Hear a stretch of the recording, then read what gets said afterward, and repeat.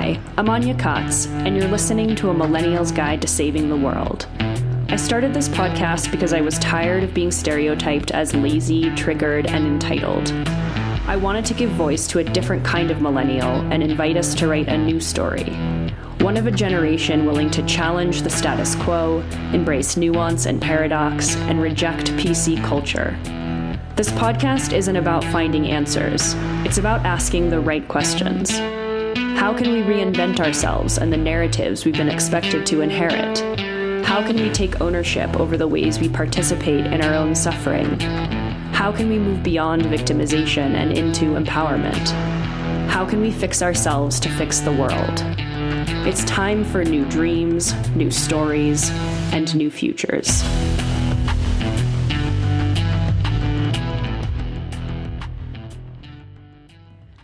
Hello, everybody. Thank you for joining me for another episode of A Millennial's Guide to Saving the World. It is a hazy day here in Crestone, Colorado. Don't get many of those here. It's pretty nice, actually, to have sun. I think it's 100% sunny, like no clouds in the sky, 320 days a year here. So it's nice. It makes a big difference winter-wise. I grew up in the Northeast, and that was a lot of gray. And I feel like maybe what I disliked about it was the gray, overcast, not the cold and the snow. We'll see. This is my first time spending a winter in somewhere other than the Northeast, or I guess Europe, but anyway. Today's episode is a very special one that I'm very, very excited to bring you.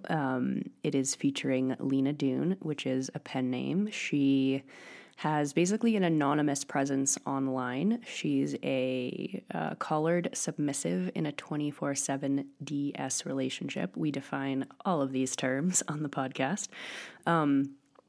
But yeah, I've been following her for a while. I send her page on Instagram, which is at @askasub, to a lot of people. She talks very openly about BDSM and sexual submissiveness in a way that I think most people cannot, because they have, public personas. And she had a brilliant idea to share about all of this sort of more taboo information openly and clearly, and therefore she created an anonymous online persona. And I've basically been stalking her, trying to get her on my podcast. I wasn't even sure if she did podcasts because of the anonymity, but then heard her on Dan Savage's podcast and saw she was on a couple others. So yeah, basically stalked her until she agreed to come on my show. And I'm really glad she did. As cool as she is online, she's even cooler in real life, like Zoom computer life. So that was a really special privilege to get to actually talk to her with our voices and our faces. Before I bring you that conversation, though, I wanted to talk a little bit about women. And it's weird that we're in a time in the world right now, or maybe not weird, just interesting, that we're in a time right now where saying the word woman is almost controversial. It's like I have to check myself on 6 different fronts to make sure I'm clear about what I mean when I say woman, if I'm referring to genitalia, if I'm referring to bodies outside of genitalia, if I'm referring to gender identity, if I'm referring to femininity as in the energy, if I'm referring to femme as in on the femme side of a non-binary gender spectrum. It's both, like I said, understandable for the time period that we're in, but a little odd for me, to be honest. And something where I feel like in so many ways in our culture and society right now, we're at a sort of turning point or like a fork in the road. And I recognize that in order to make changes in the world or in one's personal life, you need to sort of step into like the murky water for a while and be a little bit confused and be a little bit on edge. Or, when you say something is definitive of something and then you work to redefine that, obviously there's going to be a period in between. It's not that different from when you enter into a dark night of the soul, for example, and in order to reconstruct yourself, you have to deconstruct yourself. And there's that period, as my friend Kevin says, that you have to be in like an open source state. And that sort of state is vulnerable and changing, and it can go in any which direction after that. So I think I'm the type of person that I always feel like I want to be two or three steps ahead of a thing, So I think when the Me Too movement came out and everyone was sort of talking about their experiences with sexual abuse, sexual harassment, to me it was like, yeah, okay, but what do we do next? How do we move forward? What is the pathway toward peace and understanding amongst the sexes or the genders or whatever word you want to use to define it? And I realize that on one hand, that can be avoidant of the process of reconstruction. Like when I got divorced and decided I was going to live a different life, if I was like, I don't want to actually deal with this dark night of the soul period, which I obviously felt a lot, I just want to get to the next step, that I could be avoiding the important sort of messy, murky work of the reconstruction, of the transformation. But also, I think thinking ahead doesn't necessarily mean you avoid the process. Maybe it just means that you're constructing the process in a way that's leading you to wherever you'd like to be. So it's sort of like a goal in a way, like I still have to be here. I still have to put in the work. I still have to think about things and grieve things and transform in uncomfortable ways, but at least I have an idea of where I'm going, at least what it feels like, right? Even if it's just in energy. Like, where do we want to go as a society as far as quote unquote gender relations or relations among the sexes? I think we could all probably say that we want peace and equality, right? So how can we construct the process in getting there toward that goal? But I don't think we do that a lot. I think we get a little bit distracted about how we feel in the transformative period, that we don't really know where we're going. And maybe that's just because we don't know where we're going, or we don't know where we should be going, or we're too distracted by the process to even think that far ahead. But it concerns me as far as these movements go, these social justice movements, especially whether we're talking about, the trans rights or gay rights or women's rights or rights for Black people or Native American people, right? Like, we're in a process right now. I think in all of these movements, I know that they've all had their own trajectories, their own periods of time, their own sort of like historical moments. They're unique and individual for sure. But I think there's a similarity right now, at least among young people within all of these movements, where we're at this like, fuck it, period. The like, I've had enough. I'm really angry. This isn't okay. And I think it's a lot of noise and a lot of not misguided, but misplaced emotion in many ways. So while we may be angry for the way that we've been mistreated, I think if anyone really sat down and had a conversation about it, I don't think anyone wants to end up in a place of anger. I don't think anyone wants to end up in a place of compensatory injustice. Equality to me, like the goal of the Me Too movement, I don't think anyone in their right mind would say that the goal there is to treat men as poorly as women were treated and just flip the coin, right? Maybe that is what they want. I feel like the whole future is female thing or believe women thing is very lacking in nuanced, and I guess I don't know. I don't know whether the people that are speaking within that rhetoric right now, if that's where they want to end up, or if they're acknowledging that this is just a period of time in which we're like angry and we need to reassess and we reorganize in order to achieve equality. But I do get worried sometimes that there is a lot of rejection, a lot of hatred, a lot of animosity, a lot of running away from instead of identifying, metabolizing, and then transforming or redefining on a theme. instead of running away from something entirely. And to be more specific, I was reading a fucking amazing article by Andrew Sullivan, who I love. I always find it amusing how much I think my worldview aligns with that of the gay male population. I'm sure part of that has to do with being raised by a gay man. But also I just feel like the ways in which they view the world and the ways in which they live their lives just make sense, you know? I think after so many years and decades of being stripped of the sort of heteronormative options, like they can't get married, they can't live the normal heteronormative life that us heterosexual people had access to. And so they had to redefine things, right? Like, okay, well, if we can't do that, then what are we going to do instead?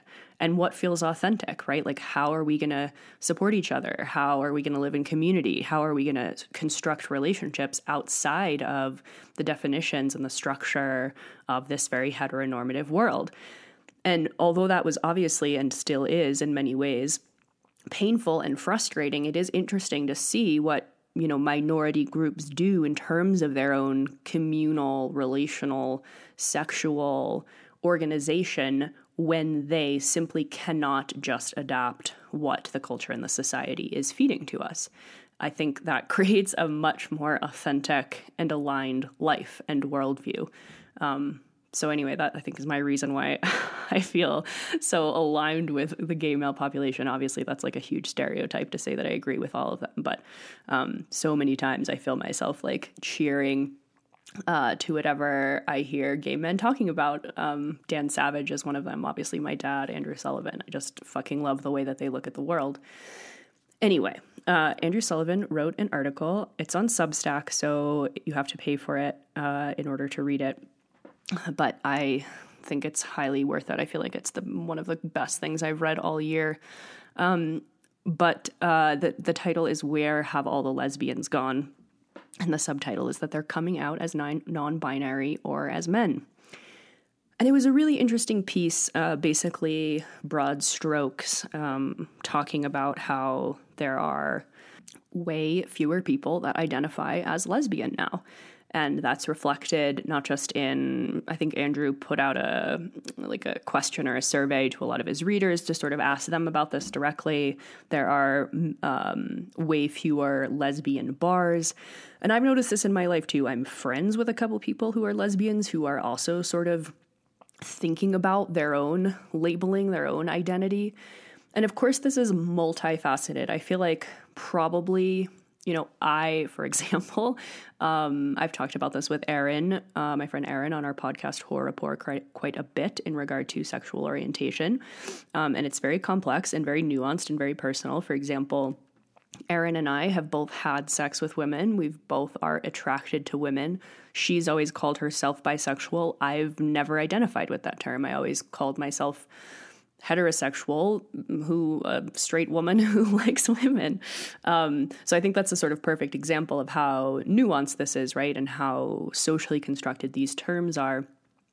So I wonder if part of it is just that like women being attracted to women is becoming more mainstream. And so there isn't this need to necessarily identify as lesbian. It's just like, I'm a woman and I'm attracted to people.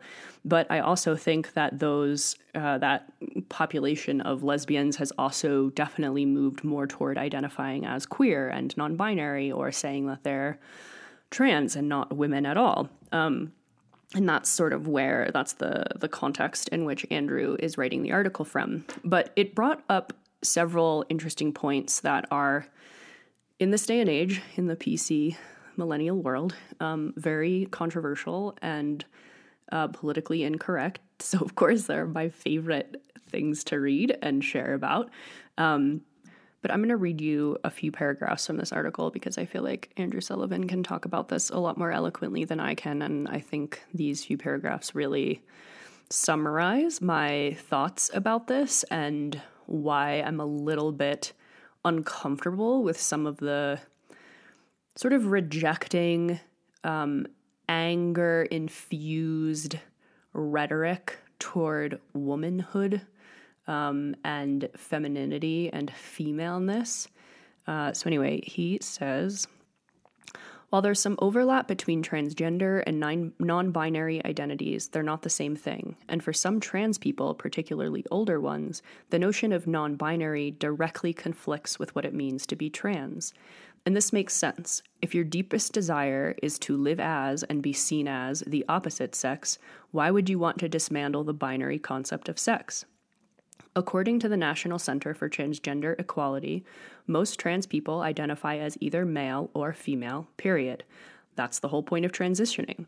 Intersex, I should note, is a separate category as well and should not be conflated with either transgender or non-binary. For some NBs, what the non-binary NB call themselves, coming out is often more superficial than surgical. It's an update posted to friends and family on social media, maybe one that says, I'm non-binary and my pronouns are they, them. This tends to generate a lot of likes. Non-binary people say that the identification liberates them from the prison of gender, but for others, it doesn't dismantle gender roles and stereotypes. It just reinforces them.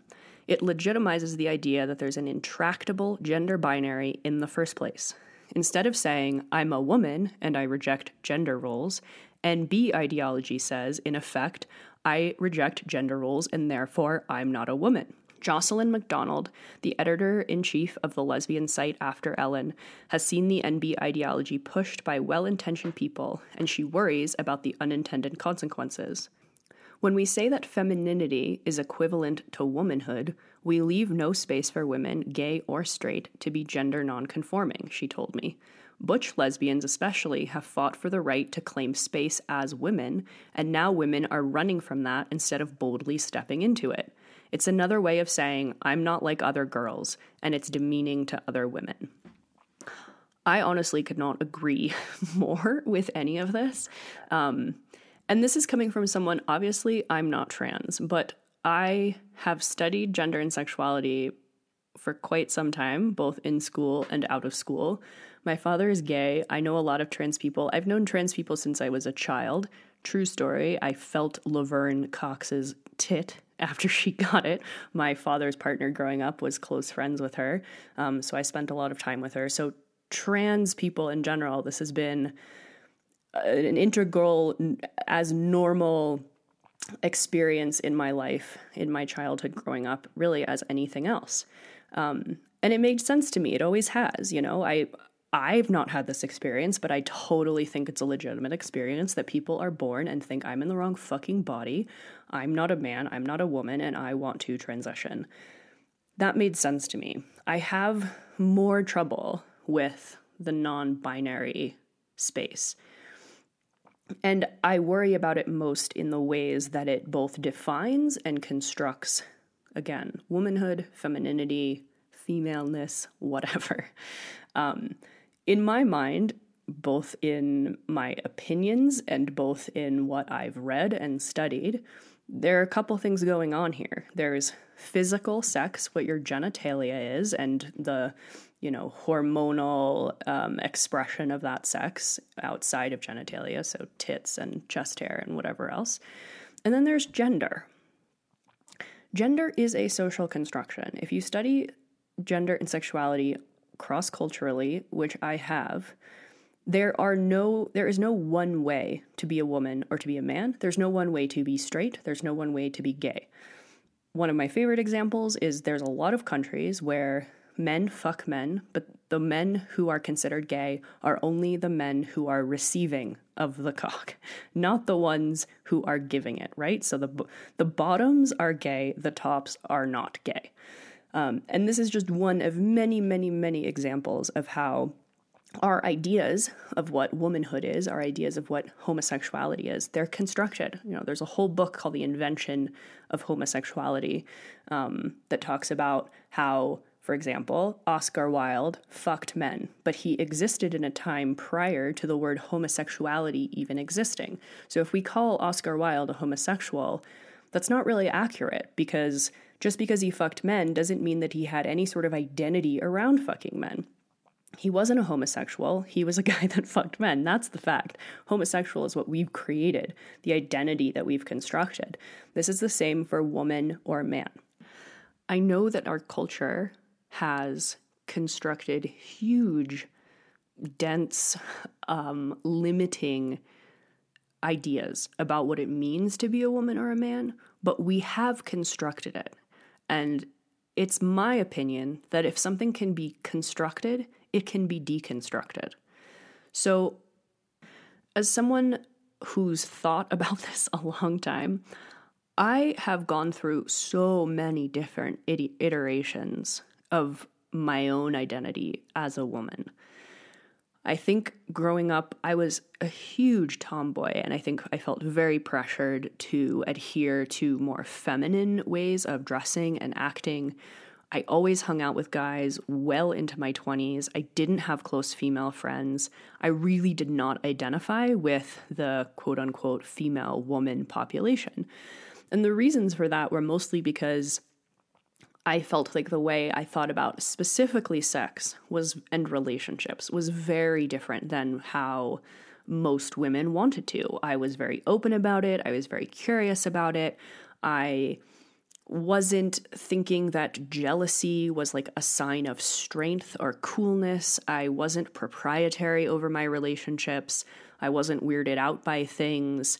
I liked shooting arrows, and I liked running around in the woods. I liked building things. I never felt super quote-unquote female. There's a hilarious childhood movie of me, in fact, where my parents gave me like a ballerina outfit for my birthday, and I literally started screaming like, I don't like it, I don't like it. There's even a better childhood movie of me when I'm like an infant who barely knows what a penis and vagina is, but I'm like convincing my dad, or trying to convince my dad, that I have a penis and not a vagina, and there I am, like a little vagina-laden infant running around, like clearly I have vagina, but I'm just like, no, I have a penis, like I'm not going to accept that. I probably had no idea what I was talking about, but it is interesting. And then up until I feel like eventually I started to like perform femininity in a way. So like, okay, I'm a 20-something-year-old woman in the world. This is how I'm supposed to act. This is what I'm supposed to do. And then when I got divorced and I went through this very dark period in my life, I really rejected stereotypical womanhood, femininity, etc. I started buying baggy clothes. I grew out my armpit hair. I wasn't shaving at all. I was picking up more hobbies. I wanted to learn how to hunt. I was like really trying to embrace my own masculine identity because it always had felt so strong. And I was like, oh, for the first time, I don't really give a shit what anybody thinks. So I'm going to do that more. And then I had a really interesting conversation with my therapist where we started talking about my relationship to my mother and my relationship to other women. So like, how is my relationship toward other women defined by my relationship with my mother? And then how is all of that being expressed through my own identification with, or embodiment of, or acceptance of my own womanhood? And that was a pretty fucking intense conversation because it became very clear to me that I was rejecting a construction again. I don't think I grew up with a very healthy understanding of or example of what it meant to be a woman. And I think I was distrusting of women in general.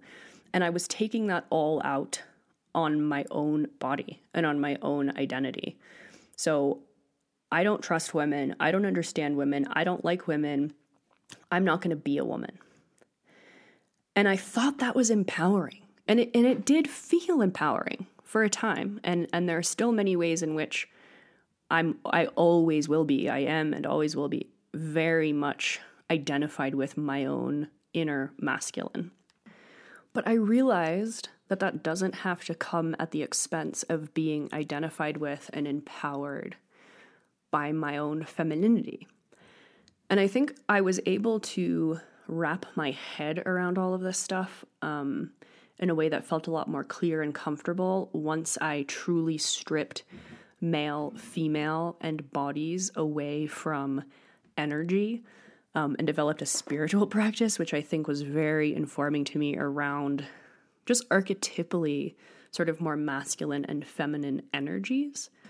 Or even I had great, amazing astrologer and therapist on my podcast, Jason Hawley, which even took those archetypes farther to describe them as night and day psychology. So night being femininity and day being masculinity, because these words are so heated right now and so, just imbued with political, social shit, that really to strip away all of that stuff and think about them purely energetically.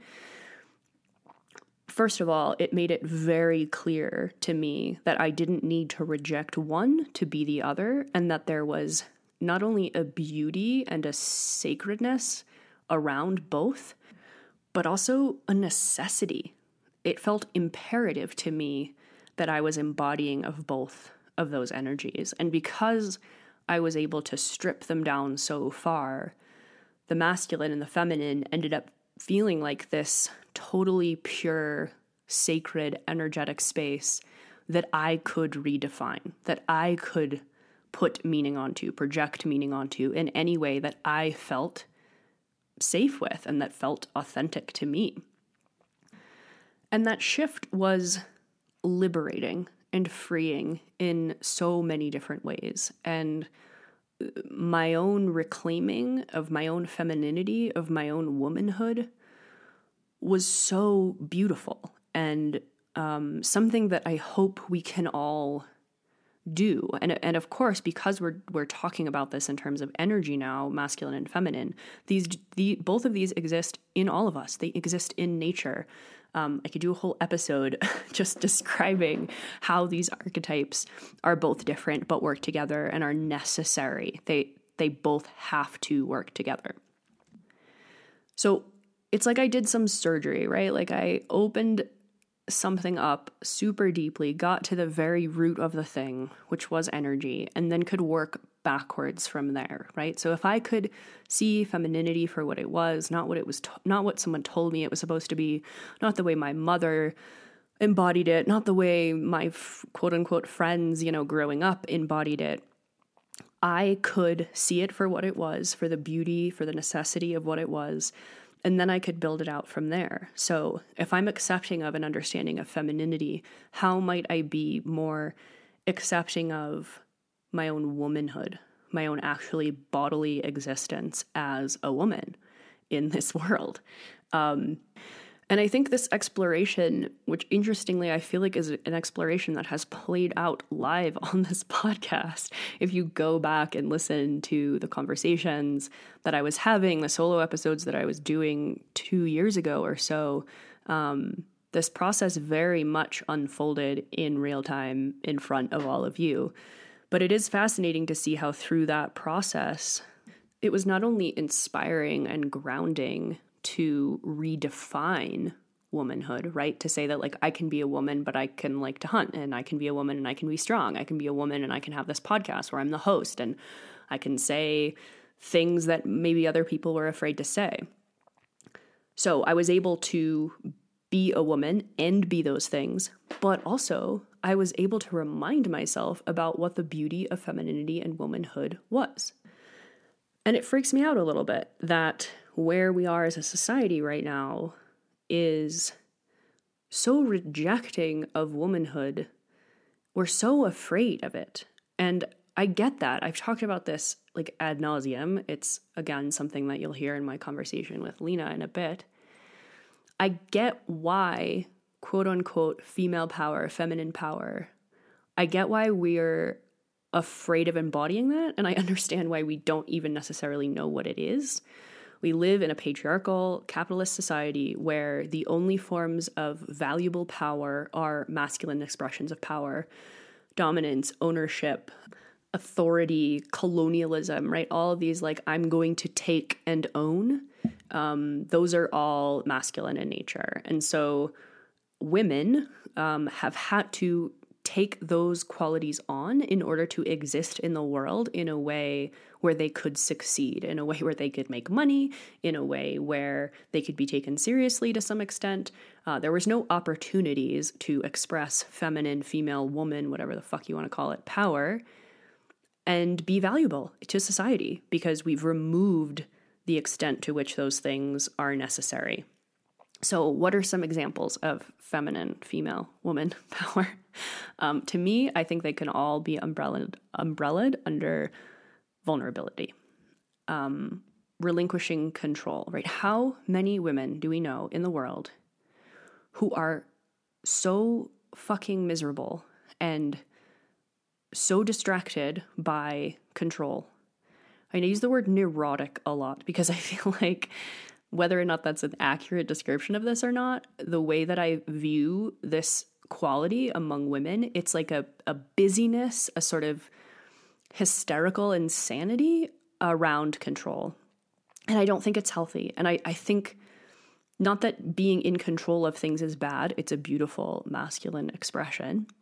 But I think for women to be in control all of the time is devastating and prevents them from living within and identifying as like a healthy, comprehensive woman. Because to me, some beautiful feminine qualities include relinquishing control, trusting, right? Like these soft, sort of quiet traits. And I say this to a lot of people. I've had this conversation with a lot of people on the podcast. And so many times I say this, like, hey, don't you also feel like we've lost track of what feminine power is? And don't you think that vulnerability and trust and all those things are very powerful? And most of them will respond to me by saying, yes, but femininity is also rage. And to me, it's like, no. A healthy woman is encompassing of their masculine expression of rage. But I don't think we need to define femininity by saying that a healthy woman is embodying of also masculine traits. Like, I don't think rage is feminine. I think rage is a healthy emotion for women and men to be in touch with. And of course, we can't have one or the other, right? I'm not saying that healthy women don't have anger and don't have rage. I don't actually think that women, femininity, whatever, can express itself in a healthy way without embodying the masculine side, right? So like we can't be submissive or vulnerable or relinquishing of control if we have no backbone and we have no ability to set boundaries, right? Obviously, these things go hand in hand. But I just take issue with this inability that we have to see femininity for what it is and see it for what its value is and what its power is. And I get it. How do we be and how do we embody vulnerability, trust, relinquishing control in a world that takes advantage of that and abuses that? Because that's where we're at and that's where we've been for a long time. That's how we got here. But I don't see how we get out of that without, as best we can, finding safe spaces to reconnect with that femininity. And that's both for women and for men. But especially for those who identify as women, because I think we are carrying that torch in a way. And to me, of course, lesbians are women, like tomboys are women. All of these things can occur within a female body. Now, if you don't feel identified with that body, if you feel like you want to cut your tits off or put tits on you, all of that, that's totally fine. But I think we're doing ourselves a disservice by rejecting gender roles that we've constructed instead of seeing them for the constructions that they are and reinventing them and redefining them. To me, rejecting these things takes away our own agency to change. Like, there's no God up in the sky that said, this is what a woman is and this is what a man is. He just said, like, here's a vagina and a penis, you deal with it. And yes, the ways that we've dealt with it, the ways that it's interacted with the world has been harmful and unhealthy and unequal. But we can't reject it. And this also applies for men and masculinity as well. I think I've talked a lot about the issues that I see with men feeling as if all of their masculine identity, all of their masculine expression is unhealthy and they need to embody female qualities. They need to be more emotional. They need to be more sensitive. All of that's true, but not at the rejection of and the alienation of healthy masculinity. Just because we've embodied a shadow side of both, let's say, masculinity and femininity, doesn't mean there isn't a healthy side. There is a healthy side, and I think if we're not acknowledging of that and reconstructive of those terms, I think we're going backwards.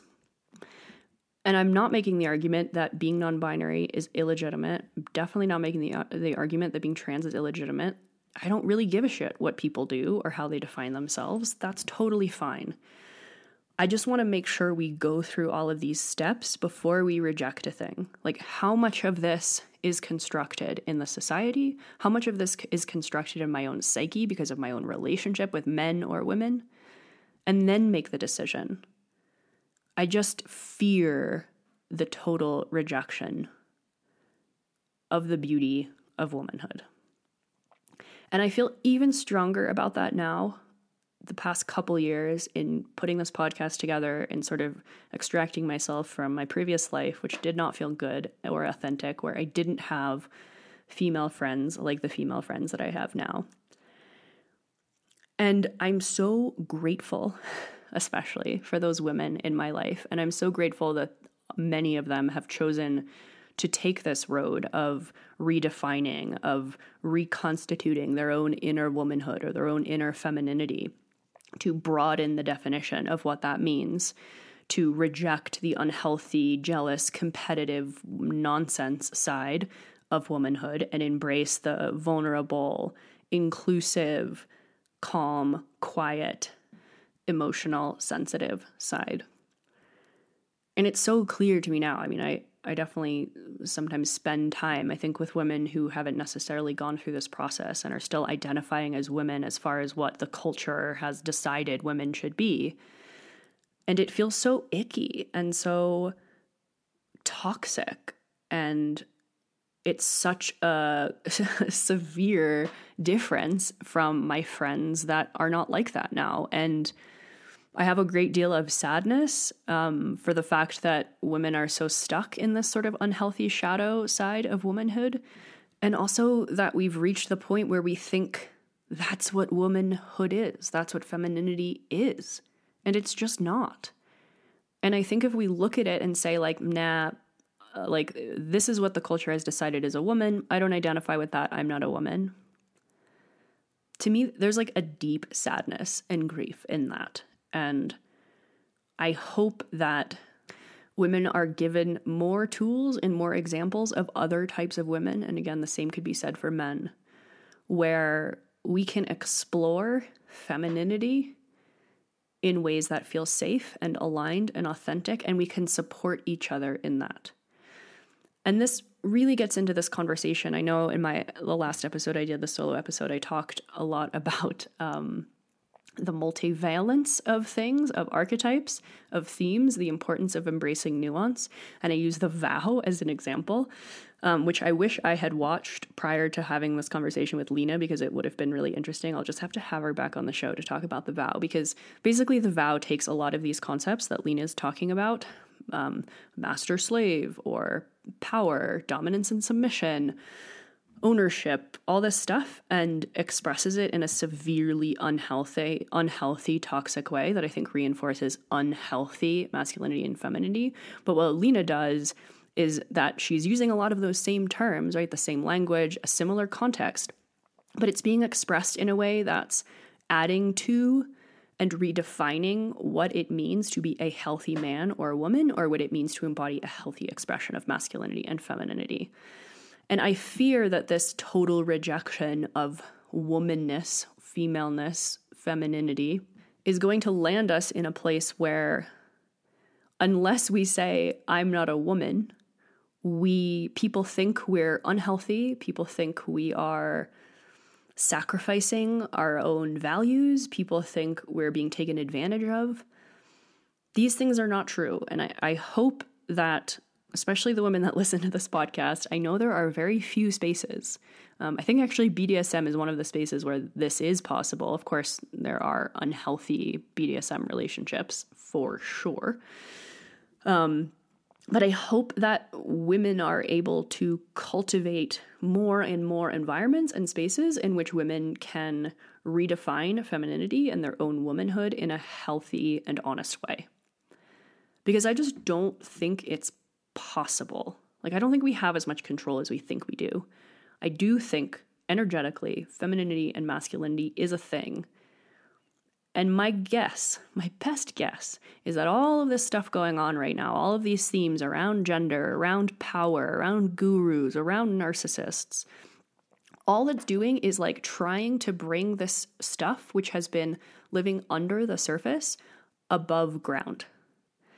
And I think bringing it above ground has been really freaky for us, either because we were totally unaware of what was going on, or because we just felt it was so painful and so challenging to navigate that we just rather it be underground and keep acting stupidly and in a way that was self-harming. But I think all of this stuff is coming above ground, not for outright rejection, but for redefinition. And of course, there are many paths to where we're going, but because I personally feel very strongly that masculinity and femininity are real. This is like yin and yang, right? Like everyone knows that symbol. They are white and black, and there is a white circle in the black space and a black circle in the white space. This is femininity, masculinity is president. It is present. Let's make femininity and masculinity president. It is present in like every ancient text and society and religion. It's all over the place. It's all around.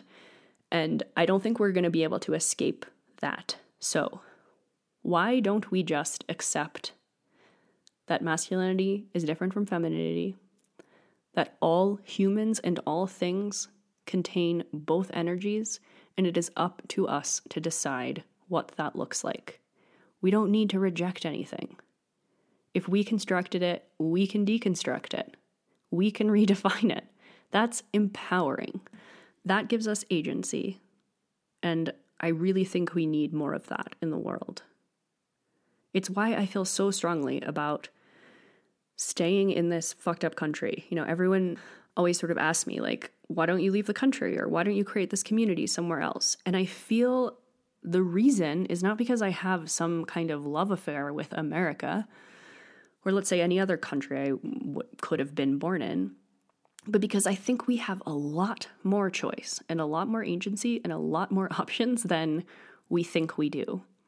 And so if I can create a reciprocal, mutually supportive community of people who feel comfortable being themselves in whatever that is, regardless of whatever words or labels you use to define yourself, if I can create a world that is healthy in a larger context that tells us we can't create that world, then I feel like that's a fucking middle finger to the man. And that's what I care about. I don't want to escape to another country to create some sort of utopia.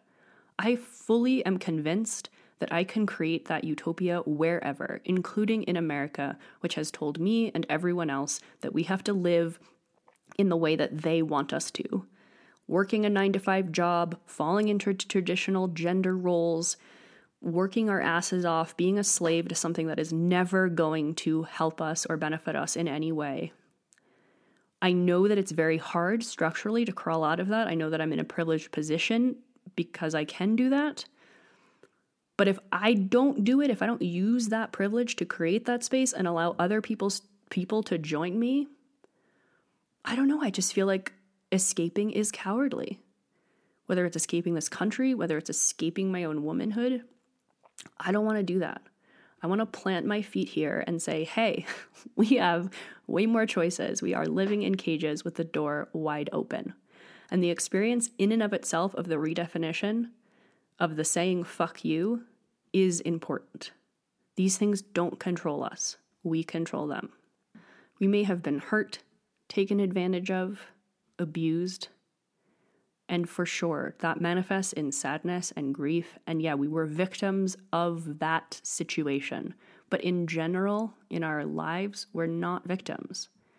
We have the agency and the power to crawl out of that.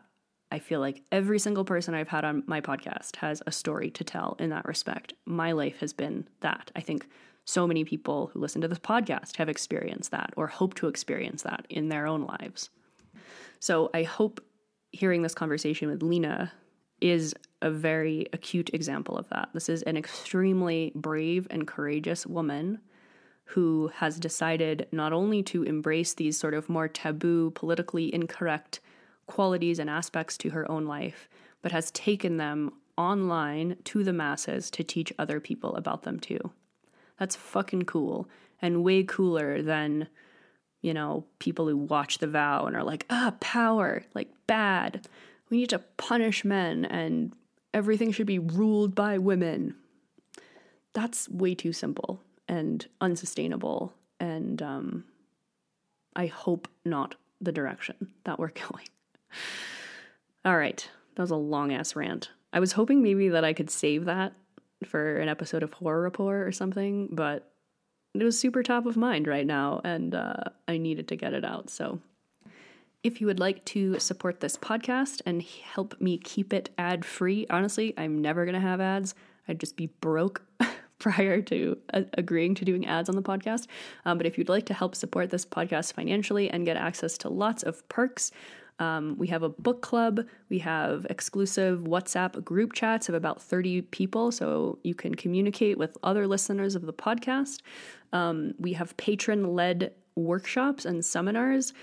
So the first one that's going to be happening is December 10th. It's a workshop on seasonal foraging, hosted by one of my patrons, Isabel. Very glad and honored that she is going to take the torch with those workshops. So she's going to teach us all via Zoom, seasonal foraging. That's available as a patron, and then we're going to have others as well. Astrology, outdoor skills, etc., etc. And those are all led by you guys. They're free for patrons. They're donation only, basically. So if the patrons have some extra money, they can send that directly to the individual teaching the course. None of that money goes to me. I want to empower all of you. So this is a great space to practice your own skills in teaching whatever your expertise is to other people who want to learn it. What else is there? Just got stickers. I'm about to add stickers to the Patreon. I feel like there's so many things I'm missing. Book clubs, WhatsApp groups, stickers, playlists, t-shirts, a lot of stuff. And I will likely be adding more stuff as we go on. So if you have a few extra dollars to spare per month and you want to support the podcast and develop some closer relationships with other listeners, patreon.com/Anya Kotz. If you don't have any extra money to spend or all of that stuff is not your thing, totally get it. Another great way you can support the show for free is to go into iTunes, hit subscribe, scroll all the way down, hit stars to rate the podcast, and leave a review. The review can be a word, a sentence, 2 paragraphs, it doesn't really matter. But all of that, the subscribing, the rating, and the reviewing helps the podcast show up more in search results and also just makes the podcast look more legitimate. There are like 100 times more people that listen to this podcast who then have reviewed it or rated it. So if we could get a little bit more of you to do that, so it reflects more accurately upon how popular the podcast is and how many people listen to it and find it valuable, that helps in many ways, but specifically when I reach out to famous people or people that don't have a lot of time on their hands to come on the show, the first thing they're going to do is go into iTunes to see if that podcast is worth doing. So they're not going to believe me necessarily about how many people listen. They're just going to look at how many people have rated and reviewed it. So if you've been listening to this podcast for a while, if you find it valuable, that would be very, very helpful. And of course, just keep listening, keep sharing episodes with your friends, posting about it on social media. All of those things help. I am so grateful for this community, more so every day, and cannot wait to bring you future conversations. So enjoy the show. I am going to play you in today with a song called Frequency by Sylvan Esso. The way that she describes this frequency in the song is very much how I feel about my female friends. It's very much how I feel about Lina Dune, all the other fucking powerful, badass women who have been on the show or in my life. You know who you are. I fucking love you. I want to be like you. I admire you. And I cannot wait to see all of the amazing things that we do in the world, both individually and collectively. Enjoy this song. Enjoy this conversation. I'll catch you all on the other side.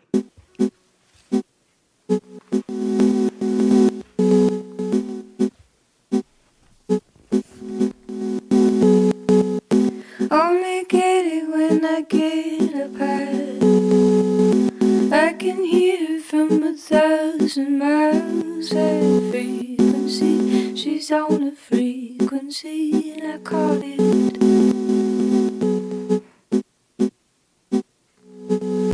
Never talks about the same thing twice.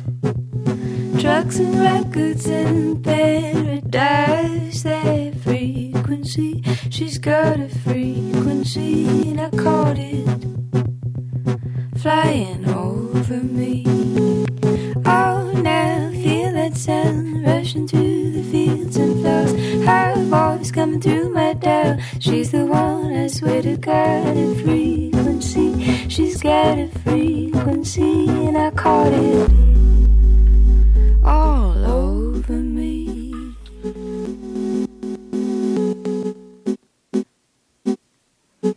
Get up a train or bicycle that far, but climb the oak tree in my backyard, and I can hear her for a while.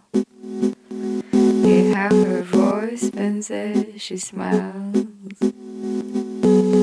Oh, now I feel that sound rushing through the fields and flowers. Her voice coming through my dial. She's the one, I swear to God, a frequency. She's got a frequency, and I want it all over me. But a wave is all I got. Oh, I'll never need to touch. Just wait till 6 o'clock and bathe in my new love. Oh, now hear that sound rushing through the fields and flowers. Her voice coming through my dial. She's the one, I swear to God, a frequency. She's got a frequency, and I caught it all over me.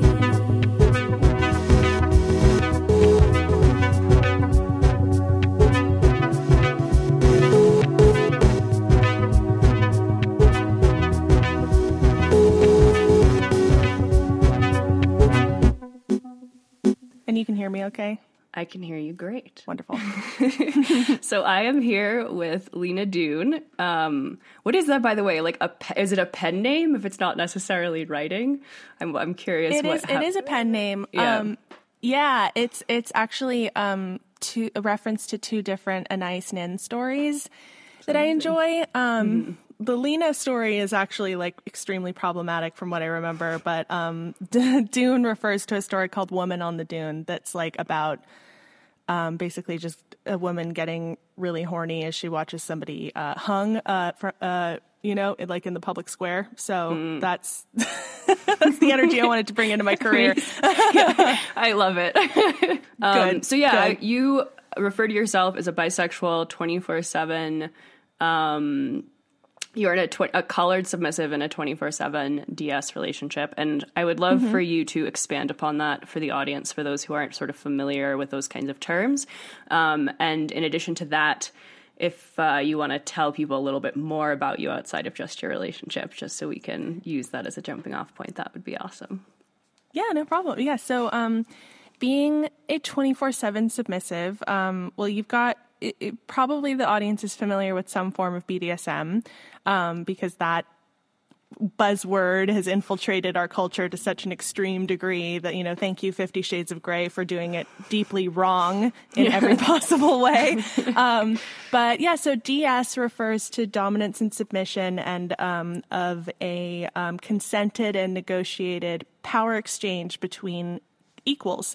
So 2 people who respect each other decide to play opposite power roles for a certain amount of time, and that amount of time is more often than not, it's in the bedroom, it's for sexual purposes. But people who live 24/7 DS have chosen to live the power structure outside of the bedroom. So, when the scene is over, as we call it, you know, you end it, but then you're still, you know, subject to being told what to do or to acting in a certain way. And all of that is based on what you and your partner have decided together is appropriate and okay for you. So it's very malleable, but people hear that and they think, oh my God, you're locked up in a cage all day. Are you okay? And it's like, if I'm in a cage, it's because I asked to be in a cage. So. Yeah. Perfect. And I'm curious how you got here. Like whatever you're open to sharing in terms of your own journey, how much of this sort of came to you prior to entering into the relationship? How much of it was sort of constructed in the relationship? I feel like I'm always sort of curious to hear people's like A to Z journeys in a way, like the sort of large spectrum that can occur. Like I think some people think that the only kind of people that can be in this kind of a relationship started out from a place of like total sexual embodiment. And so I'm curious like what your path was. Yeah. Yeah. Wouldn't we all love to be that person? Man, I've yet to meet that person. Yeah, does that person exist? If they do, congratulations. I hope you're really happy. I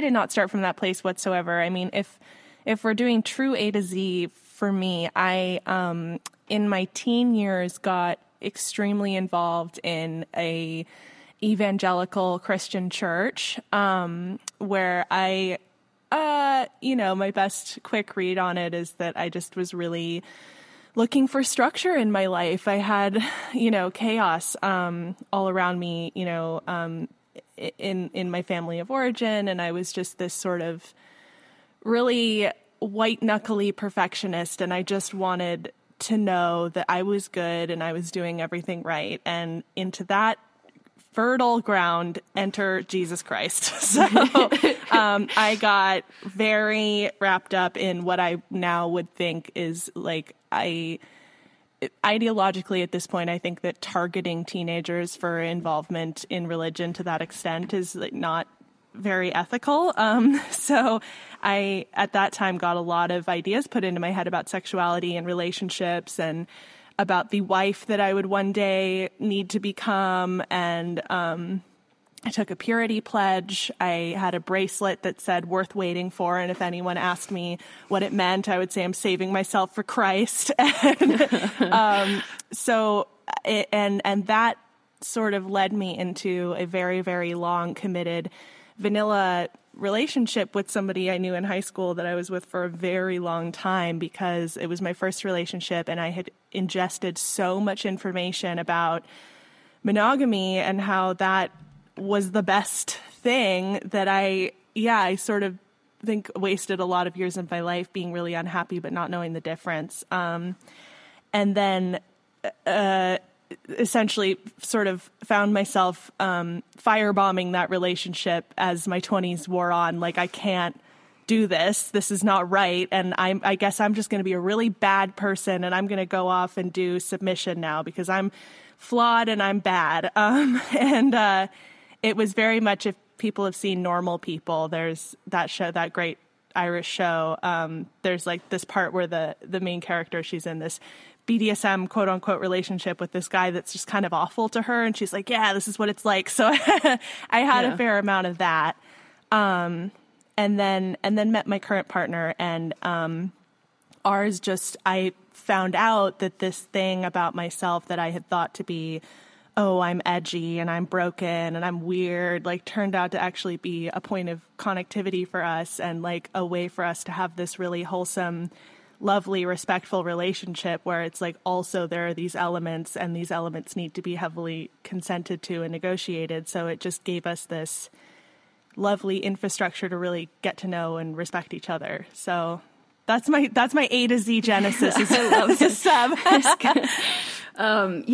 It's interesting. It brings up, I've had several people on the show. I have a lot of friends who, I didn't have a super religious background. I was raised Jewish, but didn't like totally identify with it very much. And thankfully didn't feel super indoctrinated, but certainly had this relationship to sexuality, which was, different from what the culture was telling me. Like, it felt like my sexuality, even if I wasn't having sex, right? Just like my sexual embodiment felt like the sort of cleanest, purest, most sacred part of me, which I feel like I've heard reflected from other people too, who like grew up in religion and sort of had to deal with this like dichotomy between this feels like natural and more than natural, something like super spiritual and sacred, and yet the culture, this religion is telling me it's the opposite. And it's curious too that the sort of good girl, bad girl thing. You went. I'm so sorry. No worries. My light fell off. I'll just put it like. Oh God, this is just. Okay, now I've got some mood lighting. Perfect. So sorry about that. No the worries. good girl, bad girl dichotomy. Yeah. And I wonder what your experience with that has been from thinking that engaging in BDSM or some sort of power dynamic like made you a bad girl, and then sort of embodying a submissiveness that actually allowed you to embody being a good girl and doing, sort of like, again, sacred, pure, clean things. Yeah, that's really beautiful to put it that way. Yeah, because I wish I'd had that experience. I've always sort of thought of, or I had it installed in me by the church that my sexuality was transgressive. I remember this book about abstinence that they had us read in a Bible study that said, your body's urges are just Satan's tackle box, and he's gonna like lure you in. And it was this whole thing about Satan being a fisherman, and that didn't really, for me as a writer, didn't really work. So, but yeah, no, I think that I had always felt that going into that sexual space, I was like crossing a border into somewhere I shouldn't be. And I think initially with submission, it was like, I was like, yeah, let's take all this bad stuff that I do and put it out, visibly, and just air it out and do it in real life. And then that, just really accidentally collided with my current dominant, my partner, who, saw it as something great about me. And so I had formerly been somebody who wanted to be called bad in bed and told like, oh, you're bad, you're this, whatever. And then discovering being a good girl and being told that you're good for these things that you had previously considered bad. It really shows you sort of this BDSM alchemy that happens because you're able to redefine the meaning of everything that happens in bed and decide this is good, this is not good or not wanted. And it's really like psychologically really fascinating to watch yourself go through the process of being ashamed about something and then like transmuting it into something that is an expression of you being good and being, perfect. So, right. Yeah. Yeah. And it is nuanced, right? I mean, I think on both ends, whether you identify as dominant or submissive, you can be submissive in a way that is self-destructive and sort of like perpetuating the trauma that you feel, or you can do it in a way that's healing it. And obviously the same as the other person who you're in a relationship with. What sort of advice would you have to people to sort of, if they're struggling with not knowing whether it's helping or hurting them, or whether they've done enough sort of like self-reflective work on themselves in order to decide whether this particular dynamic is actually healthy at any given time? Yeah. I get that question a fair amount from people, like, how do I know that this is okay? Because there is, and that question often comes from non-men, women and people on the femme side of the non-binary spectrum. And I think that people who have that lived experience have been told a lot that they don't understand themselves and they don't know what they're getting into. And there's sort of this, definitely around sexuality, this like paternalistic narrative that you aren't in control. So then when you heighten that with submission, which is really like not normalized or okay in the mainstream, that you end up with all these questions. So just to cut through all of that, to a certain extent, I think like there's a difference between, oh, this thing is shameful and I'm working through it, and this person doesn't respect me. They don't give me aftercare after we play. They're dismissive. I feel sick or nervous when I'm leaving or about to see them. Like those kinds of emotions, I think we know them for sure, and we know that they're not right. But unfortunately, a lot of submissives are sort of isolated from having a community, because a lot of people are sort of like, oh, I'm the one in my friend group, and they don't really know what's normal. But yeah, it's not normal to be treated like shit while you're trying to explore yourself. And that unfortunately happens a lot. So like, it's important for people to know that they deserve the best. So if they don't feel like they're being respected and celebrated for what they're bringing to the table, that's when you need to take a look. Yeah. And I think obviously like communication, I feel like, is such a big part of it too. And I think another thing that those on the sort of feminine femme side of the spectrum have a lot of difficulty with. And I've talked about this before. I feel like not only are we afraid to ask the question because we don't feel like we have a right, or we don't have the self-esteem or whatever else, but I think a lot of the time we don't want the answer because we know what it's going to be, you know, like we sort of know intuitively that this relationship isn't right, or like maybe this person's fine, but this just isn't aligned and going in the direction that I want to go in. And, you know, especially I feel like if you identify as submissive, to be vulnerable like that, you know, to ask that question is such a sign and such a lovely expression of being comfortable with someone in order to ask them that or ask for clarification. Totally. Yeah. I think that communication is never easy. You know, when you're embroiled in, you know, relationship Instagram, it's like, oh, just talk about it. And, you know, I teach this stuff, and there's often times where I'm like curled up in a creepy little ball and I'm like, I have to talk about something I really don't want to. Like, so, you know, but the fact that if you feel that there's like collaborative energy on both sides of a conversation, like if the person you're with is like, okay, like it might be hard, but let's figure out how to talk about it, as opposed to like shutting you down. That's another thing where it's like non-negotiable. Like people must be able to talk about things, or at least be willing to learn.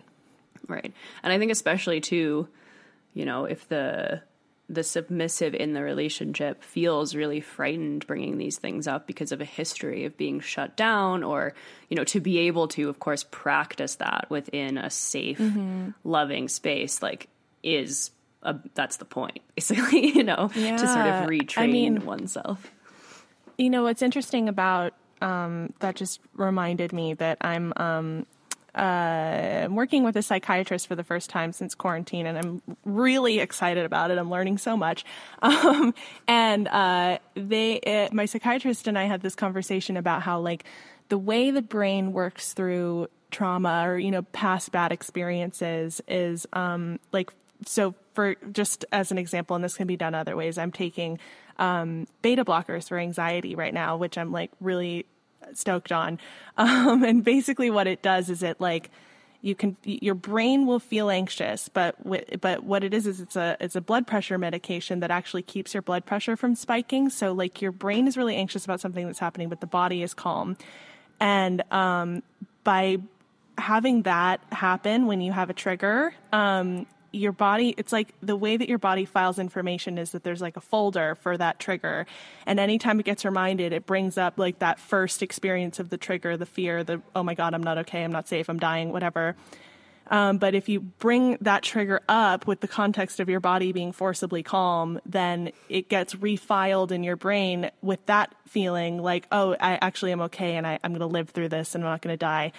And I bring this up because BDSM and a lot of what happens around our scene play is really similar, actually. So like when people have shame or a fear or something, and they want to play with that in a sexual context where they understand that they have a safe word that can always stop everything at any moment and transition into a moment of aftercare, which is just like a cuddling check-in, or like know that they're doing it with someone that they really trust. It does begin, I think, to change the way your brain thinks about whatever thing that is. And it's really cool. So like, I think that like having that constructive space, which, you know, it's sexy and interesting and whatever, like I think even more so, it's like a psychological like playground to change how you file certain fears or shames or whatever. So that's like, it's amazing. I could nerd out on that forever. Yeah.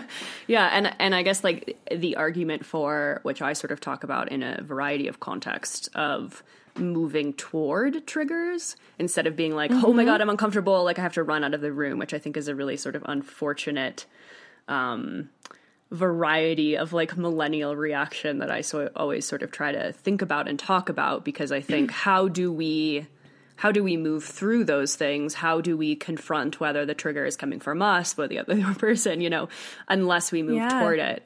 And I'm assuming there have been certain things in your relationship, in your dynamic, where you've thought like, this scares me, but I'm now gonna kind of either stay here or move closer toward it in order to kind of unpack it a little bit.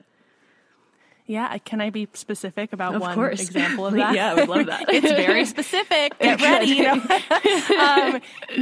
So when my partner and I first started seeing each other, I struggled with jealousy, like very, very much. Like I was like, 100 photos deep in his Instagram feed, trying to figure out which girl liked it. And like, I was like number one toxic social media stalker girl. And I would make myself miserable with it. It was like, it was in itself like a form of masochism, just to be like, who is this? And where, did they go on a trip together? Like just stuff that no one needs to be doing. And if anyone listening is doing that to themselves, put the phone down. It's not so bad. But yeah, so that was me. And then we slowly started, because I'm bisexual and interested in people of all genders. So when we started having threesomes with women, it was a really interesting thing for me, because it's like, well, this is something that I want to do, but then I have to deal with the fact that there's somebody else here. And what if she's better than me? What if And so bringing all of that into the safe space of having safe words and trust and whatever, it's like, strangely over time, it's gone from pure jealousy to actually this like very keen interest in being told explicitly, you're not good enough and she's better than you. And that has turned into like a new kink for me, which is like to be degraded and told I'm not good enough, when that formerly was literally my worst fear. There's some kind of magic that goes on when when you move toward the trigger and like say, okay, come on in, what do you got? And then it turns out to actually not be that powerful, or be a new sexual fetish that you have. Right. And it's sort of like, not only do you get to work through whatever the sort of emotional component of that is, but it is interesting to experience that, what I think is real, like the correlation between fear and eroticism. Oh yeah. Very fine line. Very thin. Yeah. That's fascinating. So I have a question for you about like BDSM, the community, whatever that means. Yeah. And sort of, I've always sort of wondered or thought about like the extent to which, engaging in scenes and like quote unquote roles and using language and having it in this structured way, on the one hand, helps someone become embodied in themselves and their own sexuality and their own desires and their own fears. But also I wonder how those sorts of, like it's a scene, right? Like we're putting ourselves in this situation that isn't necessarily like our everyday waking life. Right. And what your journey has been between like utilizing that sort of space to do something sexual, do something that involves power dynamics or whatever, and how that has or has not sort of leaked into your more like just everyday life, right? For someone maybe it has sort of these dynamics in their relationship, but doesn't identify with like the BDSM community. I'm just sort of curious about that intersection and what you've thought about. And I guess I just wonder if some of it, of course, a bunch of it could be really helpful, but I wonder if sometimes it's preventative and like, oh, I'm only submissive like in that one little context, and what it might mean to sort of like embody that quality more in a more comprehensive way. I don't know if that question makes sense. But No, I think so. No, there's definitely this understanding among kinksters that some people, and a lot of people who play with these themes, come into the bedroom doing something opposite than what they do in life. Like we have that sort of trope of the CEO that likes to become a male sub and get stepped on and whipped and whatnot. But then on the flip side, like, not all millennials are CEOs. So there's a lot of us who, I actually feel like, having been myself deeply indoctrinated growing up with a specific wave of like girl boss feminism, that like I felt like in my real life, this nonstop burnout drive to be and have and do everything, be in charge and whatever. And prior to more serious DS play, I found that playing out in my relationships too, where I was like, I would be in charge and on my shit all day at work, and then I would go go to the perfect networking event, and then I'd come home, and then my partner would be like, "What are we doing? What do I do?" And I would have to sort of be running that show too, and feel like his mommy. And I, found actually through submission this opportunity to consciously and mindfully let go of that, and then people can be really afraid of that. Like, what are the feminist implications of me letting go of being a boss all the time? And actually, I think it makes you, it fills up your well to go out and do it better than to have to be on 100% of the time in every single moment. And like, to me, I find it actually really is a huge pressure release valve for me to like have this safe area to go be submissive. And then it, like, also to your point, like it brings into other areas of my life this kind of sense of like softness and not needing to be in total control, because we're not. No one is in control of anything particularly. Mm-hmm. So yeah. And in terms of it being like detrimental, I don't know. Yeah. Yeah. I wonder, like, if we, of course it's impossible to sort of hypothesize about this, but in a world that had far less taboo and shame, like, I wonder how much of this stuff that now is sort of boxed within BDSM would just sort of occur within other type, non-defined relationship structures, if that makes sense. Like, playing with power would be a lot more broad, right? And not just existing like, okay, well, if I'm going to do this, then I have to sort of like use this language or identify as such, or like do a scene. You know what I mean?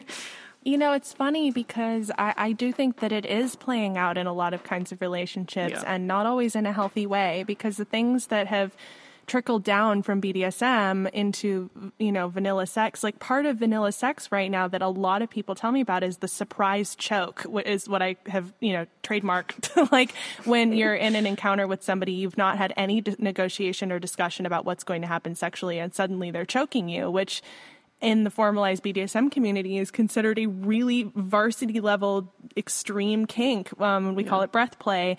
But because of porn, people are like, oh, get on your knees for daddy and I'm going to choke you. And it comes out of nowhere because I think people are really afraid of being rejected. And they're like, oh, I'm just going to be really sexy and I'm going to do this thing. And it's honestly like, you're traumatizing people. And yes, I'm talking to cis men primarily, like when they just osmose information from pornography and just start doing it to people's bodies. And we have a lot of that. And what BDSM offers is this structure, which people, for some reason, just aren't comfortable with the structure, but they're willing to do the acts. But the structure is you negotiate what's going to happen, and you say, hey, is it okay if, in 5 minutes when we're having sex, if I choke you, and if I do and you don't like it, can you, call your safe word? And once you call your safe word, then we're going to transition into a moment where we're not talking and we're just holding each other until your nervous system gets back to normal. Like, that's what the BDSM structure is. But people have just, I think in vanilla culture, there's this decision that having a meta conversation about what's going to happen sexually will ruin it, or be unsexy, or will lead to rejection. And in reality, it is very sexy and nice for someone to care enough about you to be like, this is what we're going to do. For sure. Yeah. And I think with two conscious partners in that space, that communication and using safe words and being really honest is like valued and upheld as such a sort of pillar of the relationship, and I mean, I've had experiences too of even men, sometimes cis men, the woman, I just heard this recently, like this girl was like, what do you want? I want to like do what you find sexy and like want to have the best sex. And so like, tell me what it is you want. And he suggested something that wasn't even that crazy. Like, he wanted her to be on top of him and like have her feet on the bed. And she said something to him like, oh, well, you know, like, I'm not a sex worker. Like, what do you think I am, a porn star? And I just like, I heard that and I just felt like so terrible for the guy who like vulnerably expressed his like not even that crazy of a kink thing and then shut him down. Whereas I feel like in another kind of context or a relationship with a different set of principles, that communication is like such an important, valued piece of it. Yeah. And I think it's treating someone's sexual interests with tenderness and curiosity is a lot of the culture of BDSM. And that's just like, that's such a trap that she did, like inviting him to open up and then like immediately shutting it down and judging him for it. I mean, that is what people are afraid of when they don't want to talk about what they want. Right. That's really messed up. Yep. I thought so. So let's talk a little bit more about, you talk about this a lot and I really love it. I talk in very broad strokes about like energetically not associated with a gender, but like feminine and masculine energies and sort of what like a feminine power looks like. So I think a lot of women who identify as submissive or just feel that like that's a big part of them, that they don't realize that that is powerful, right? They think that that's somehow lacking in power. And I would like if you could elaborate a little bit on why that's incorrect, at least if used appropriately, and what might some examples be of like submissive power. Yeah. Well, now that I'm like, that was me 100% when I first began, and I'll definitely speak to that. But now I've gotten to a point where I'm like, you know, I'm so far beyond being concerned about it. So there is a place where I'm like, yeah, I'm giving up power. What do you want from me? I don't give a shit. But but yeah, when you're starting out, that's really scary because, Esther Perel talks about this. I love her work. And, I think it's in her book, Mating in Captivity. She talks about how, American culture is really, really fixated on equality as the only form of showing respect to your partner. So everything must be divided equal, 50-50, like you split the popsicle in half and that's your relationship and everybody has the same stuff. And that actually, the idea that equality equals respect, like for us feels so ingrained and essentially true. It's not essentially true. I think that in BDSM, you have this opportunity where if there is mutual respect, you say, you're a great person, I admire you, you're important, you're, you know, et cetera. And then you say, okay, now we're going to play these complementary power roles. By shifting into the bottom role, you've not lost any of the power that you had 5 seconds ago when you guys were sitting side by side in the bar and now you know, whatever, now you're in the bed.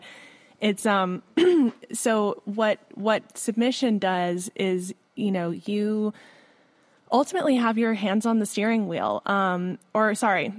Actually, no, I'm going to use the thing that my Dom says, which is very eloquent and I haven't memorized, but he says that the Dom has his hands on the steering wheel, or their hands, and the sub has their foot on the brake. So even though the Dom is like steering the activities and they're, you know, leading you in a certain direction, you can always hit the brakes. And the power to hit the brakes is what means that you are an equal. And the brakes are your, you know, typically your safe word. But yeah, the sub really, like, nothing can happen without the sub's consent.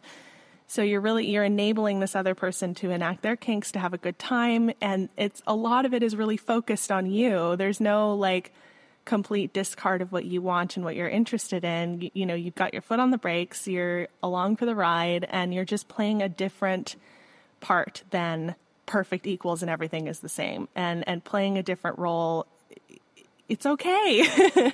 But it can really feel like it's not okay when you're first starting out. Yeah.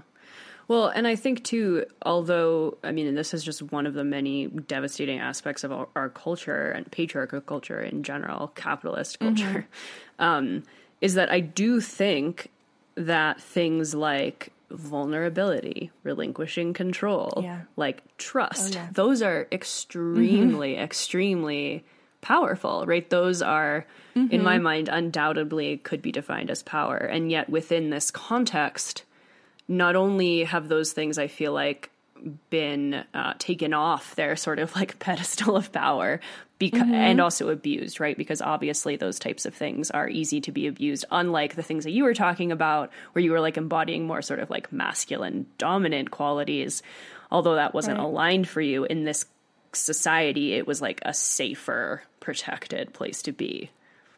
Yeah. Well, when we have the inherited patriarchy of, you know, women don't make choices, women are unempowered, women lie on their back for sex, and that's all they're allowed to do. And, you know, we have all this inherited imagery of something very bad that we're all working to fix. And like, yes, the patriarchy is very bad, but that is because prior to, you know, modern day, women didn't consent to all of that. It just happened to them. And if they didn't fall in line, they were put in a mental hospital. So, you know, you think about, I say this often about like BDSM versus abuse. So like, you know, from the outside, if you're looking in the window and you see someone getting spanked with a wooden spoon in the kitchen or whatnot, you know, maybe you can see their faces and tell, but you don't really know from the outside whether it's bad or it's good. And it's sort of the same thing with like every single aspect of submission, that if someone had no context clues and were looking in the window at you, then they would be like, oh, something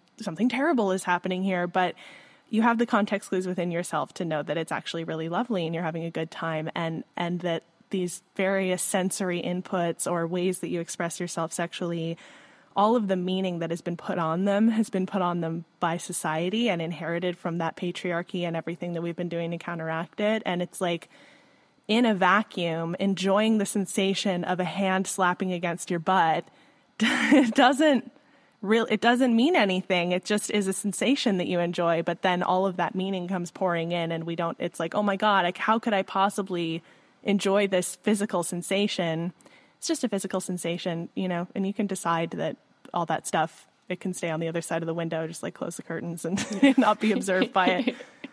Yeah. And I would imagine too, like, you know, regarding whether or not the person on the outside can sort of see whether or not the person is enjoying it, like using air quotes. I'm curious to hear you talk about like different expressions of enjoyment as well. Like, so obviously certain forms of BDSM are physical and actually hurt. And so like maybe you're in pain or crying, or how can this sort of not like I'm smiling and having an orgasm sensations, like anything outside of that, in your experience, like how is that also like pleasurable and beneficial and sort of growth provoking? Yeah. Well, I think that what's really interesting, like impact is how we formally title the feeling, you know, getting spanked or flogged or hit with a crop or whatever, which all of the above I personally very much love.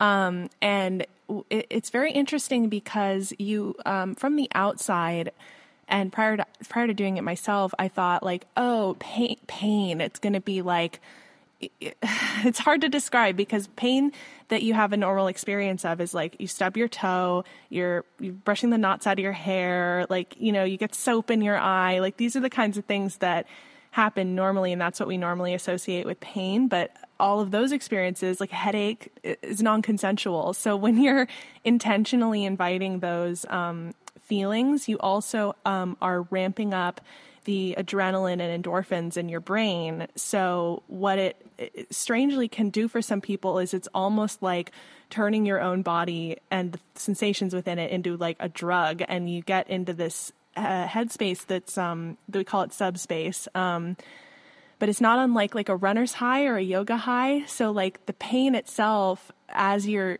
feeling it, sort of changes into something else, and it feels I think that's part of like the adrenaline. Like if you've ever gotten a tattoo and like halfway through the tattoo, you're starting to feel like, oh, like, and everything it feels great. And you're like, everything's fine. Or maybe that's just me. Maybe some people suffer through the whole tattoo, but, there's this opportunity to also take ownership and recontextualize the physical experience of pain.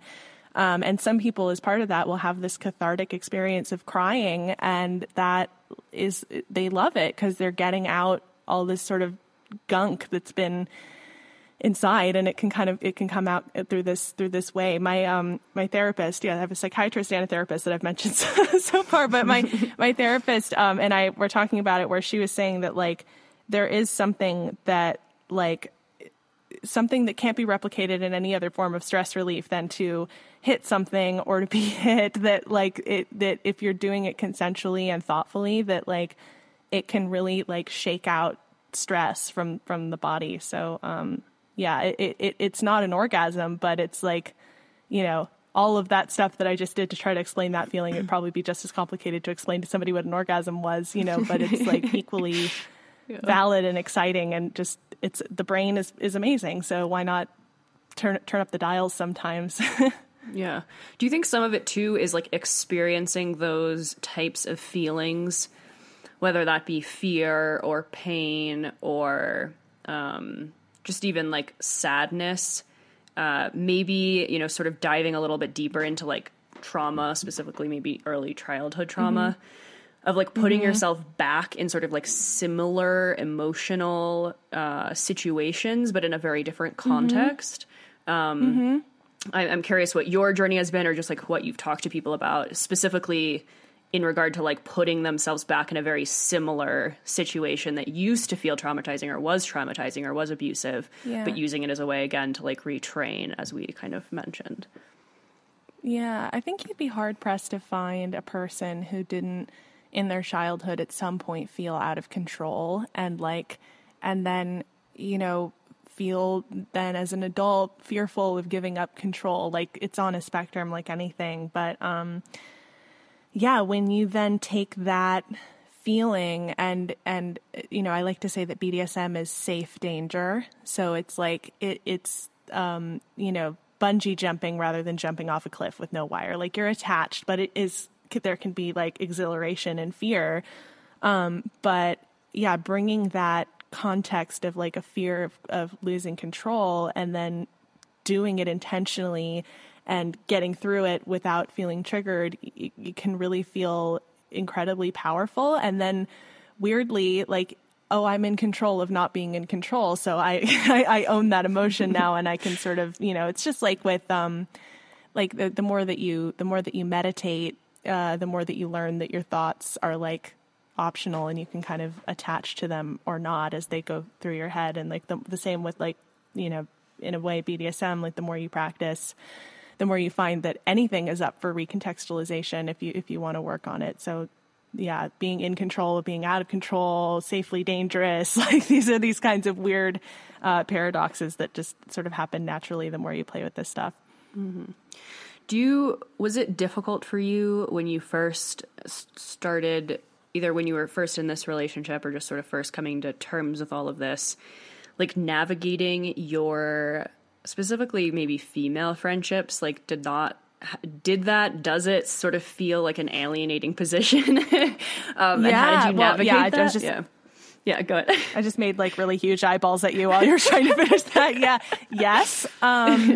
Yeah, I think that for me, at the time when I was first really seriously doing this, I think that you know, I live in Los Angeles. I'm living this very like metropolitan, urban, cool, woke, hipster, you know, thing. And all of my friends, it's almost like there is like this sort of feminist solidarity that everyone has agreed together.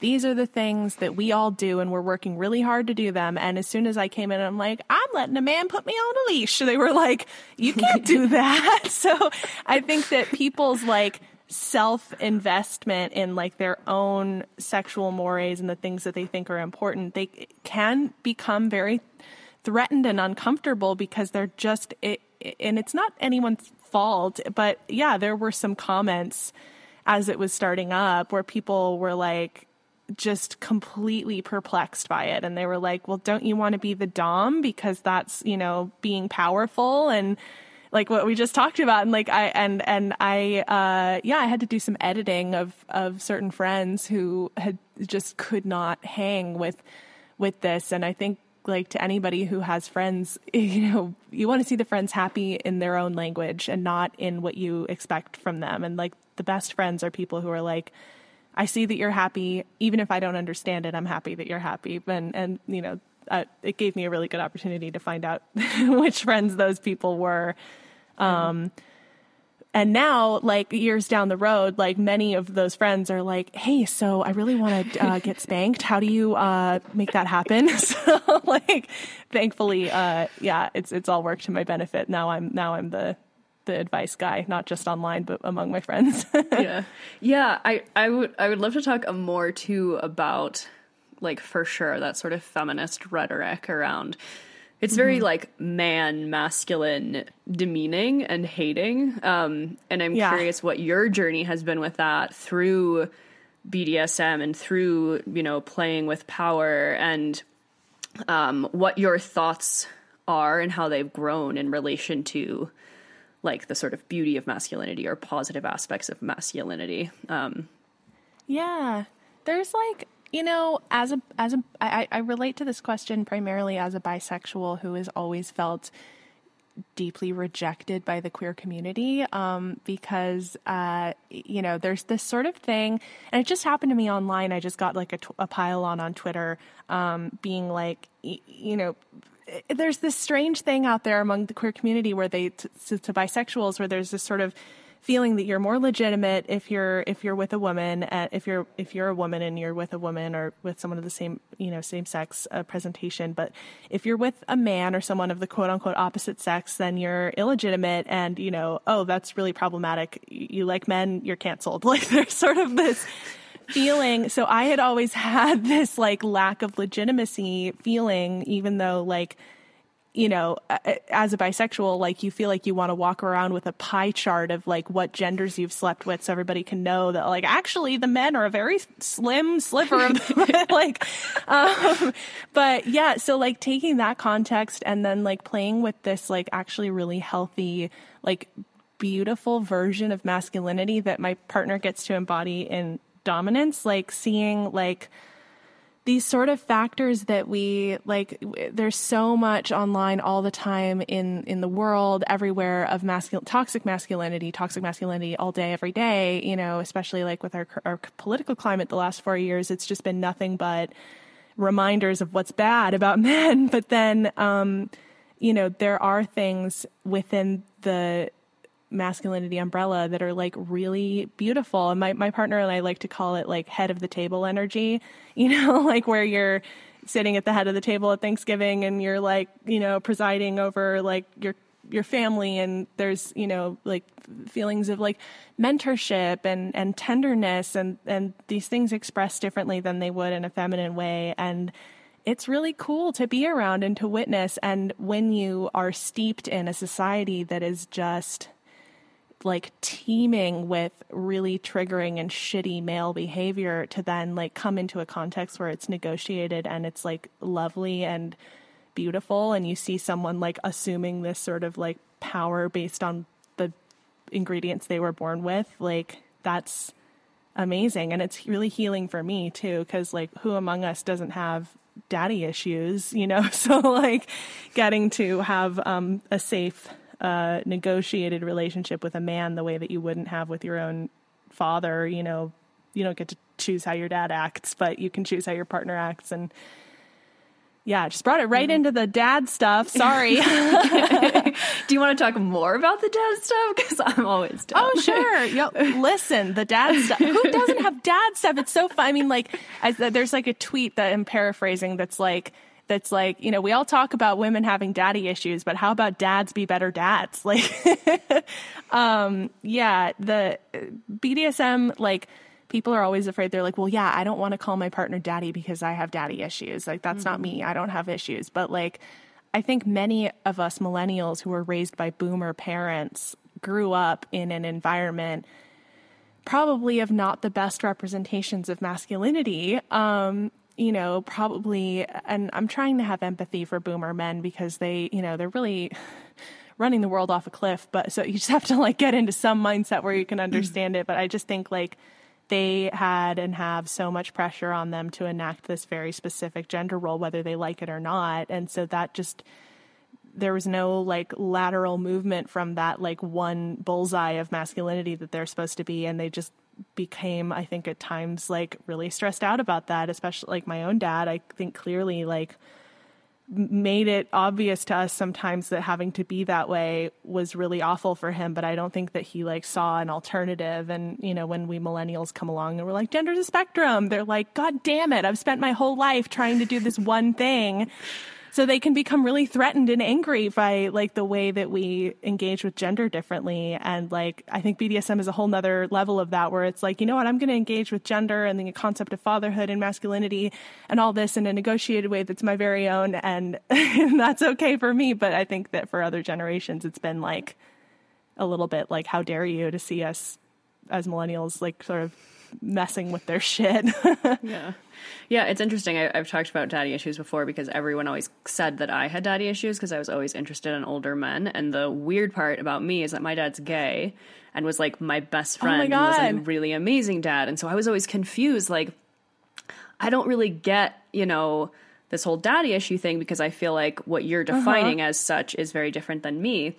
And then later in life, awesome, after like a serious dark night of the soul and lots of therapy, and grief, sort of came to this realization of like, oh, like my daddy issue is probably that like I felt like growing up, my dad was the only one that understood me. And so I'm intuitively trying to find men like him that remind me of him, not gay, hopefully, I mean, in general. Like, yeah. So that I think it's like, it's always, but even that, right, to sort of associate one's current erotic or romantic life with your father or your parents, right? Like, I think that's where the sort of discomfort comes in.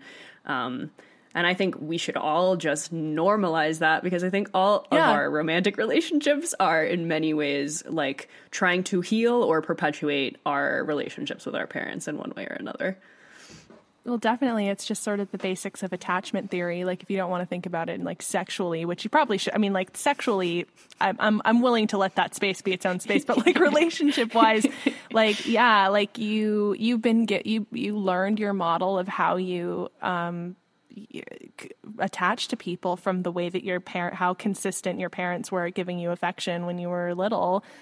And, you know, that is how it's like, you know, it's like, your brain was built with those hands. So of course there's going to be little markings left over and ways that you fit into the world that have to do with the way that those people did things. Like, it's not like you just drop from the sky one day, you know? And, I think like it's really hard to analyze though, because, having any kind of awareness of like your parents having failed or given you some difficult thing that you have to carry into adulthood is like really not something you want to realize, because it can change the way that you look back at things, and nobody wants that either. But it can give you like this like really elevated sense of like why you do the things that you do and how you engage with things, and in fact like interrupt cycles of doing stuff the same way just because that may not be healthy for you. Yeah, everybody has daddy issues. Just embrace your daddy issues. Why not? Yeah. I'd love to talk a little bit about, I know we sort of mentioned it a bit, but I think it's a really important point to bring up, especially in talking about how, you know, I went through a whole journey with like thinking about relationships as transactional. And I had a very sort of in my past transactional relationship where I felt like it was a lot of like, well, I do this for you, so you do this for me kind of a thing. And it caused me to sort of like outright reject the concept that relationships were transactional. And then I feel like I sort of came through it a little bit into a cycle where I recognized, and not maybe using the word transactional, but if we think of like healthy energy exchange, right? Like, of course, if we look at the world or nature, like everything's reciprocal and transactional in a way, and that's not bad, you know, if it's healthy and flowing. So I think a lot of people that I've spoken to, especially women, because I think they're coming from a place of fear and past abuse and being taken advantage of, that they feel like the way to construct a relationship is to have it be like, here are the set of rules and we both follow it, right? Yeah. So if we bring up, let's say, like non-monogamy, for example, I'd love for you to talk a little bit about how your relationship is structured and how equality doesn't have to mean identical sameness on both sides, you know? Yeah. You know, I think that identical sameness on both sides, like can actually be extremely nebulous, and each person has identified privately in their mind what a good partner does, and then they're constantly looking at their partner like, are you doing this thing that I decided? And oh no, and so that, I think, over time, and then especially as people get married and then add the completely chaotic like warfare of raising small children into that mixture, that's why you end up with so many unhappy marriages, is because you're thinking like, do this thing, do this thing, do this thing, and then they're not doing that thing, and then it's like, oh, you didn't do the thing, Right. And whereas the way that my partner and I have chosen to live, and this is not the only antidote to that, but the way that we've chosen to use our dominance and submissive roles to put expectations out extremely clearly. Like if my dom wants me to do something, he says, hey, go, do this. And I'm like, and then I'll say yes, or I'll call my safe word and I'll say, no, I don't want to do that. And then we'll talk about why I don't want to do it. But I think, the longer that I'm in this relationship and any, just being a person, you realize that for maybe this is incredibly personal or maybe it's broadly applicable, I don't know. But for me, like the feeling of a successful relationship requires a lot of offering your best energy to the other person, like thoughtfully as a gift, and think like, what can I do to just be a little bit more, engaged or soft or giving with you. And then when you're coming from that energy, rather than holding back and waiting for them to check off boxes of your secret decisions of like what would make a good partner, things flow in a way that's a lot more constructive. So yeah, that's one way that like the structure has really like benefited us, is just to be like, these are the expectations. Like for me, we've negotiated, and I was part of negotiating this, but we've negotiated that I'll like make dinner a certain number of times a week because we didn't want to eat out as much. And like, that's something I wanted to do. That's something that he wants to help with. Like, and that just happens. And then when it doesn't happen, there's like a punishment, which people react very violently to that idea, but I like it, and it's for my relationship. I want to know that if I don't make dinner 4 times in the week and do my healthy meal planning, that I'm going to get bent over and spanked, which that is what keeps me going. But if there's something else that motivates people, that's great too. But yeah, I don't know, just having everything out on the table is so crucial because it's informed consent at the end of the day. And we think consent is only in the bedroom, like, oh, what are you going to like do to me next? But in the relationship, like, people should be informed about what it takes to be a good partner to you. And that's, they're not going to know unless you really explicitly lay it out in like a non already angry way. Mm-hmm. Yeah. I wonder too if it's more acceptable or just common practice in the BDSM community, because I definitely have a lot of friends that are in non-monogamous relationships, and I feel like there's this very, it's always sort of a conflict of like, you're allowed to do this, I'm allowed to do this, like, but what if you're allowed to do this one thing that I'm not, right? And I think in BDSM, it makes it a little bit easier because there are these power dynamics so often, so that, again, the words are hard, but like that lack of sameness makes sense within that context. Do you know what I mean? Yeah, well, that's, definitely, because people from the full poly or open relationship, our non-monogamy is like non-monogamy light, because we'll play together with third people, but neither of us has relationships like separate one-on-one encounters, because that's just what we prefer. But people will write me from the poly and like fully open community and be like, talk about the one dick rule and how fucked that is. And I'm like, whoa, but like people do come, which essentially what that means is that, and it's a common arrangement where if there's, a man and a woman together and one of them has a penis, like the penis person can, basically they can see vagina people, and the other vagina person in that relationship can only see vagina people, and there's only one penis in the situation. So like people look at that and they're like, oh, it's just like a man wanting a harem or blah, blah, blah. And there's like a lot of like judgment. And then, but to me, it's like, if both partners in that arrangement like that arrangement, or if they feel that it's meeting their needs, or if that penis person has hard limits around other penises for whatever reason, because a lot of us have issues with penis having people have, that people's consent is their business, but like there's that weird, again, patriarchal thing that seeps into the way that we each individually express our relationships, and we feel like responsible personally for undoing the patriarchy in every single level of our relationship. And it's like, in certain ways, like just having a relationship that's consented and negotiated and positive and working for people is the dismantling. You don't need to like then split the popsicle in this perfect exact way. If it works for you, you know, then that's what we sort of take for granted in BDSM, because it's like, of course, this is not okay, like by patriarchal standards, but we know that it's okay for us. So it's like, yeah, if that can like bleed into the non-monogamy world a little more of just like, what's okay for us is okay for us. And that in itself is the radical work. And yeah, just because in a way the patriarchy ends up running your life again, if you're so concerned about combating it in every single moment, you know? Mm-hmm. I don't know. Yeah. I wonder too if the jealousy thing is more easily managed within the BDSM community. Whereas I think when it's like, you're shaking your head, maybe. I'm sorry, I've got such an expressive head. No, I love it. And the only reason I say that is like, of course, that doesn't mean necessarily that people aren't jealous, but I'm curious about your experience, like, because so you're collared, right? The words are difficult again, but like you sort of belong to this person.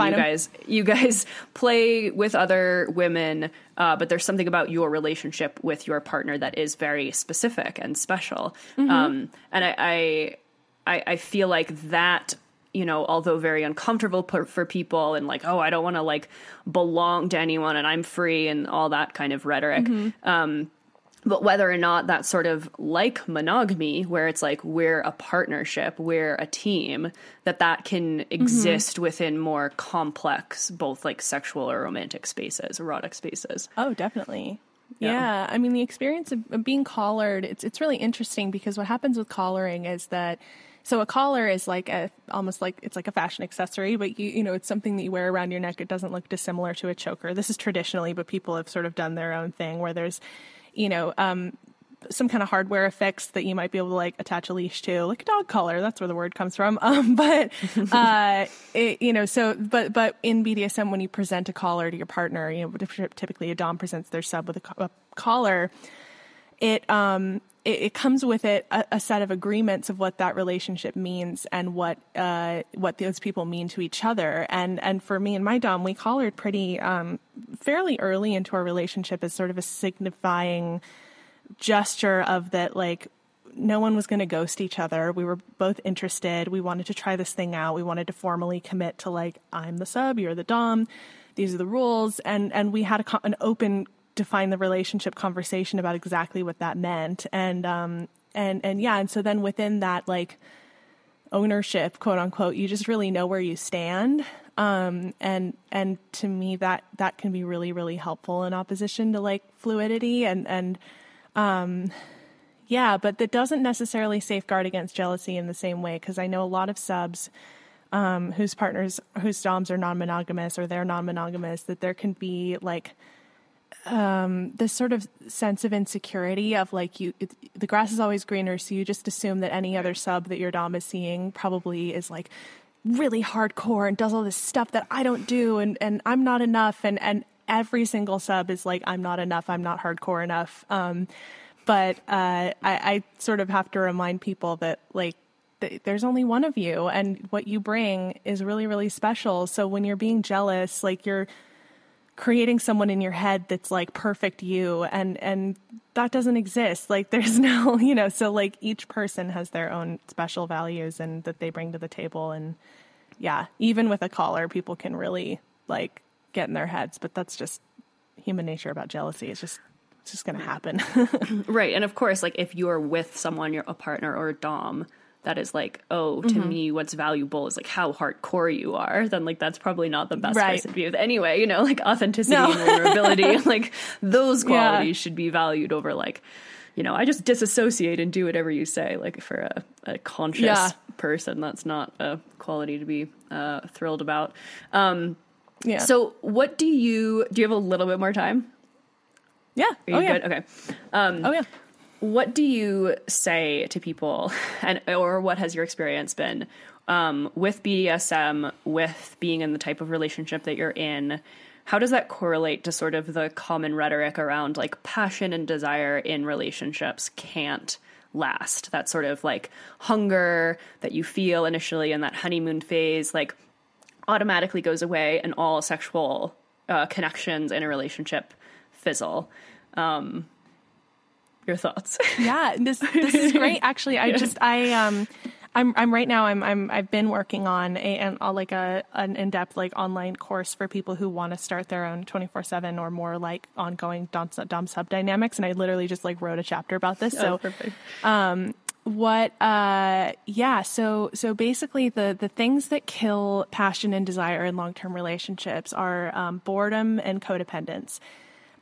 So I'll start with codependence because that's sort of interesting. It's like the concept of codependence, which I didn't even know this. I've just heard the word, but the concept comes from people in relationships with alcoholics or people or addicts. And so the person who is the dependent is the person who has a substance abuse issue, and then the person in the relationship with them are dependent on the dependent person. So they are almost codependent on the alcohol because they need that person's instability to make them feel in control. But that's sort of broadened out to like a whole different category of people in relationships where you sort of see your partner as an extension of your sense of self to such a degree that it's controlling them means controlling your world. And like that can come in like small ways or large ways. But for a lot of women, for example, it's like, do you like me? And like, what can I do to be liked? And just like living your life trying to be liked. And the dom sub dynamic can like really disrupt that. And my partner and I have really dealt with that hands-on quite a bit because I am like very much the girl of, he's secretly upset with me for this thing that I did. And I'm like, you're just thinking like, I'm going to hear at any moment that the thing that I did, he's upset with me. And we had to have like a real like come to Jesus talk about this because he's like, you need to allow me the autonomy to tell you if I'm upset with you. And you need to trust that if I'm upset with you, I will explicitly tell you. And so he even had to say, he was like, if you're not actively getting, spanked for something, you can assume that it's okay. And you're not allowed, in fact, to spin off in that cycle because then I'm like casting him in my brain as a role that he's not consenting to playing as this like person that's constantly dissatisfied with me. And he's like, I've given you no indication that that's the deal. So that can be great. Just the communication factor of dom sub dynamics where the sub is transgressing their role if they're trying to exercise that level of codependent control on the other partner. And then boredom that's, often like desire wanes because we get really addicted to the thrill of like new sexual experiences because the brain is like, they're dangerous, like I don't know this person, or I'm in a new place, or I'm trying something I've never tried, or I'm still figuring out their body or whatever.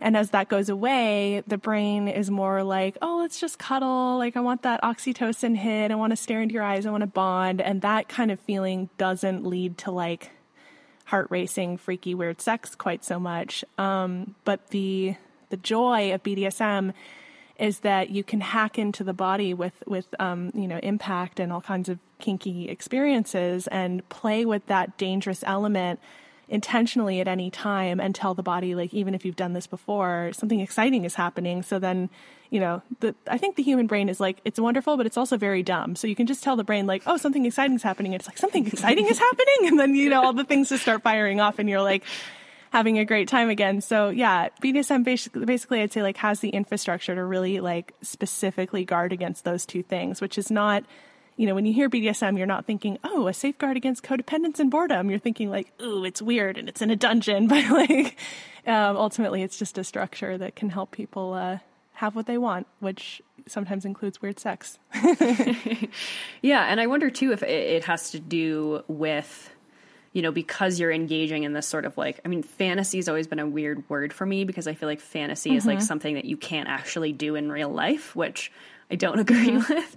But sort of engaging with your partner vulnerably in your own fantasies and your own desires, like how many people are in vanilla relationships and like they are so craving of a certain kind of sexual energy, whether that's like playing with power or impact, like whatever it is. But they're not communicating. They don't feel safe to communicate with that. So they're just sort of limited. It's like only 15% of their sexual embodiment can be present in that relationship. And eventually, like, you just get bored with the 15%, you know? Yeah, of course you're bored with 15%. But, like, that's, you know, the joy of being able to communicate is you can always sort of, like, I think that sexuality, it's almost like a room that you're in initially with your partner. And, like, you sort of, when you don't know that person very well, you're like, okay, this is the whole room. We're in this room. I'm showing you everything. And that's that 15%, right? But then as time goes on, you kind of have to knock down walls because you can't just live in one room forever. So, and you can't live on 15%. So it's like having that communicative infrastructure to be like, let's go here. Let's try this. Let's expand, and know that person's along for the ride with you. Like, that's all that it really is in BDSM. And it's just inflected in a certain tone, but people should have that no matter what. Like, if it's like, we can have sex in, you know, these 3 positions at this time of the day and, you know, say these things and then go to bed. Like, of course people are going to get bored with that. It's like, are you going to eat the same breakfast every day for 50 years? Probably not, you know? It's a strange thing where people, but it's true that it's like, the more you invest in a relationship, the scarier it becomes to, like, maybe go out on a limb and be like, you know, I mean, pee on me or something, you know, like that's my pull of what a weird kink would be, but you know what I mean? Like, and the deep fear that would come along with that. And it totally makes sense that people are afraid of bringing things up with their partners, but it's so much more dangerous to be dissatisfied than it is to be vulnerable. Yeah. Yeah. And I think just in terms of being a sexual person in a relationship, I mean, I think the whole Madonna whore thing was always like something I always felt like, oh, men have that and they project onto women. And then I feel like as I got older, I sort of realized that I had that fear. Like, how can I be both a partner and a desire, like someone that you desire? Like, And I think in order to sort of allow whatever that space is, I mean, whether it's, you know, a BDSM relationship or not, you know, you can't necessarily, like, just to allow the wholeness of someone's sexuality, you know, you can't expect that, like, the guy that you're with is going to, like, throw you up against a wall and, like, desire you so passionately, but, like, never, ever feel that way about anyone ever in their whole life, you know, or vice versa, you know, like, guys want the woman to be, like, super sexual and, you know, passionate and kind of animalistic. But then the second the sex ends or the second, you know, they look at another guy, it's like they're horrified and criticize them because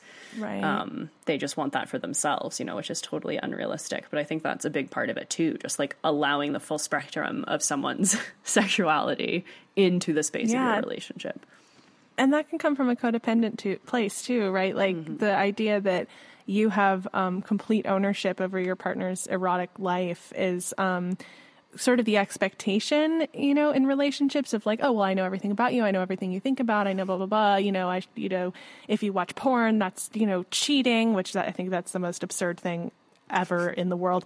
But why would you want to have a complete comprehensive knowledge of everything in the person's psyche that, you know, with nothing left to discover? Like, we don't, even a DES relationship, we don't owe each other that kind of total ownership. Like, having your own autonomous, interesting inner life and then sharing that with somebody, you know, oh, I looked at that person and thought that they were cute or whatever. Like, that stuff it's what makes life interesting, to have like an ongoing changing thing. And like, also to the point of like somebody thinking somebody else is cute. Yeah. But then they chose to keep being with you. So that's like, it's very validating.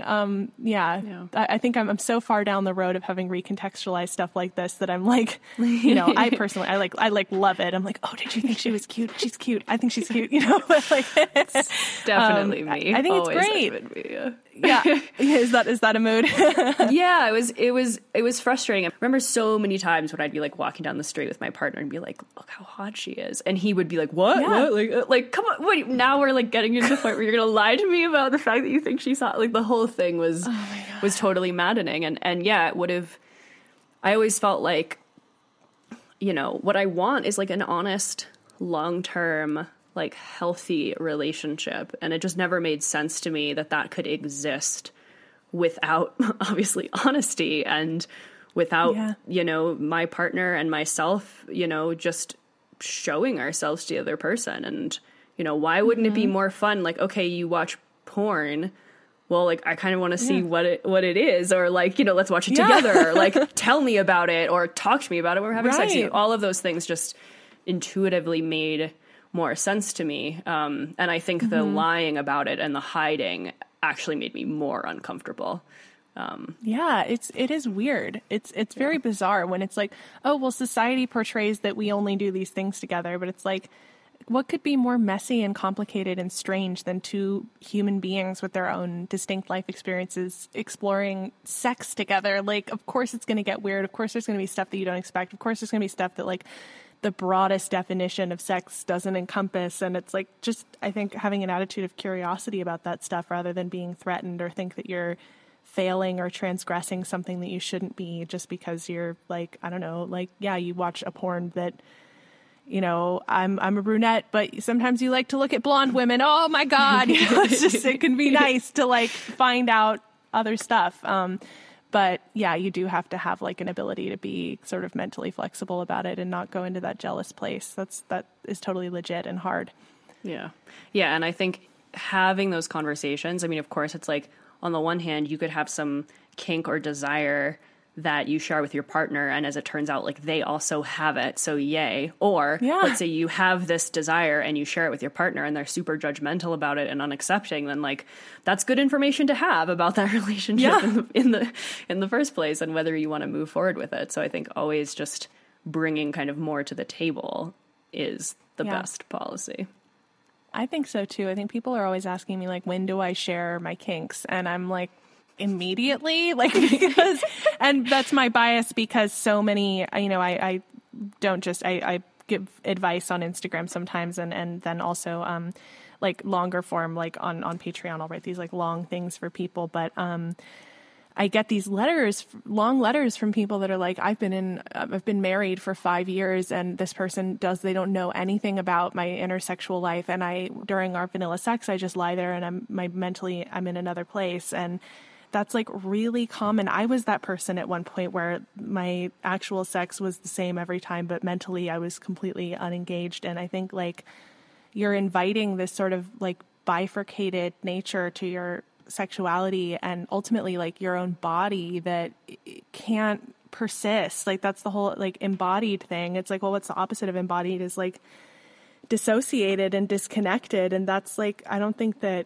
humans are meant to live their lives that separate from their own desires. So it's like, so society doesn't like your desires. Are you going to live with like 1 foot outside your body for your whole life? Like, no, hopefully. Yeah. So yeah, just like laying it out and getting it out there to people, I think is so important because it's like, if they don't like it, then okay, bye, you know? Yeah. It's that scarcity mindset. Do you ever deal with feelings of disassociation? I mean, like you have this very large platform that is anonymous basically, and you're sort of talking about these intimate details of your relationship. I'm just curious how you navigate that. I mean, I think anyone with any public platform, I mean, I experience this too. People always ask me like, what's the hardest thing about having a podcast? And when I started it, it was coming out of a motivation, I think, partially of seeing a lot of people with public platforms and personas that were not aligned with who they were in real life. And so I came out like, no, like I'm going to be totally honest and transparent and vulnerable. And then of course I got behind the mic and I was like, actually, like, I don't really feel like I want to share every single intimate detail about my life and my relationships, and to sort of navigate that like public private space has been very interesting to me. And I'm curious what you've been feeling about it and whether you feel like at this point you would, you know, say who you really are to all these people who you talked about your relationship to. And whether there's any feelings of like, sorry, I'm going to let you talk, I promise. Oh, no. If there's any just feelings of like, you know, I think I have a lot of like, sort of like Aries energy sometimes. And I'm just like, oh, like, I just wish I could like be all of myself in the public sphere, you know, of course that's not necessarily realistic, but, yeah, anyway, you can go. Yeah, no, it is a whole thing. So like I, you know, started this account, on Instagram, Ask a Sub, with this intention that like, oh, it's just this place where I will get to be fully honest about this one slice of my life that I can't be fully honest anywhere else. Like for me as a writer, I've I studied creative writing in college. I've always written. And for me as a writer, I always wanted to write about sex. And there's this weird voice in the back of my head that's like, what if your grandmother reads it? You can't, Yeah. So this was basically my journey of like, just being like creating this autonomous space for myself, separate from like the identity that I live every day as, or the girl that gets her papers back from her professors and like the, whatever my private Instagram self is like, and creating something where I could just like fully inhabit like this shadow self of mine, freely. But as it's grown, it's very strange in a way that I feel like, Lina Dune is this more almost legitimate version of me because there's like, she's very known to all these people. It is very bizarre. So like, when I think about like showing my face, even the decision to like start doing podcasts and use my voice, like I'm really protective of people's fantasy of who she is. And I'm really protective of people's like way that they've identified with, the persona, which is just me, but without a face really. Right. But like, I got a message the other day from somebody who, on Instagram, who we talk a lot, and she's really funny, but she was like, I had a dream last night about your face, that you revealed your face. and she's never seen my face, but it was actually like a weirdly accurate description of what I look like. And I was like, oh geez. Like, but yeah, I don't know. It's very strange. It's just between, like when you have a public persona like that, it's between yourself and a character that you've written in a way, because like you are curating parts, and I don't think that anyone can ever fully know like a full person like via a public persona. Like I used to work in entertainment, and like every time that you meet a celebrity, they're like, it's like you seem like smaller than you're supposed to be, and like you've got a cowlick on the back of your head. Like this just doesn't seem like, it's not like right, because like you have this projection of like whatever it is. And I think, maybe even if I had a face, it would still be a projected version of whatever it is. And, but yeah, I think the last thing I'll say is that for me specifically, like so many people have had a really hard time, identifying with BDSM or feeling welcome or comfortable. And I think part of like having no visible, like physical form, people are able more to think, oh, maybe she's like me. And I do have a space. And that's something that's like super important for me to protect. But inevitably I'd like to be able to like go like be a person like with a body, so I'll have to deal with that when it comes. But it's not today. No, it's great.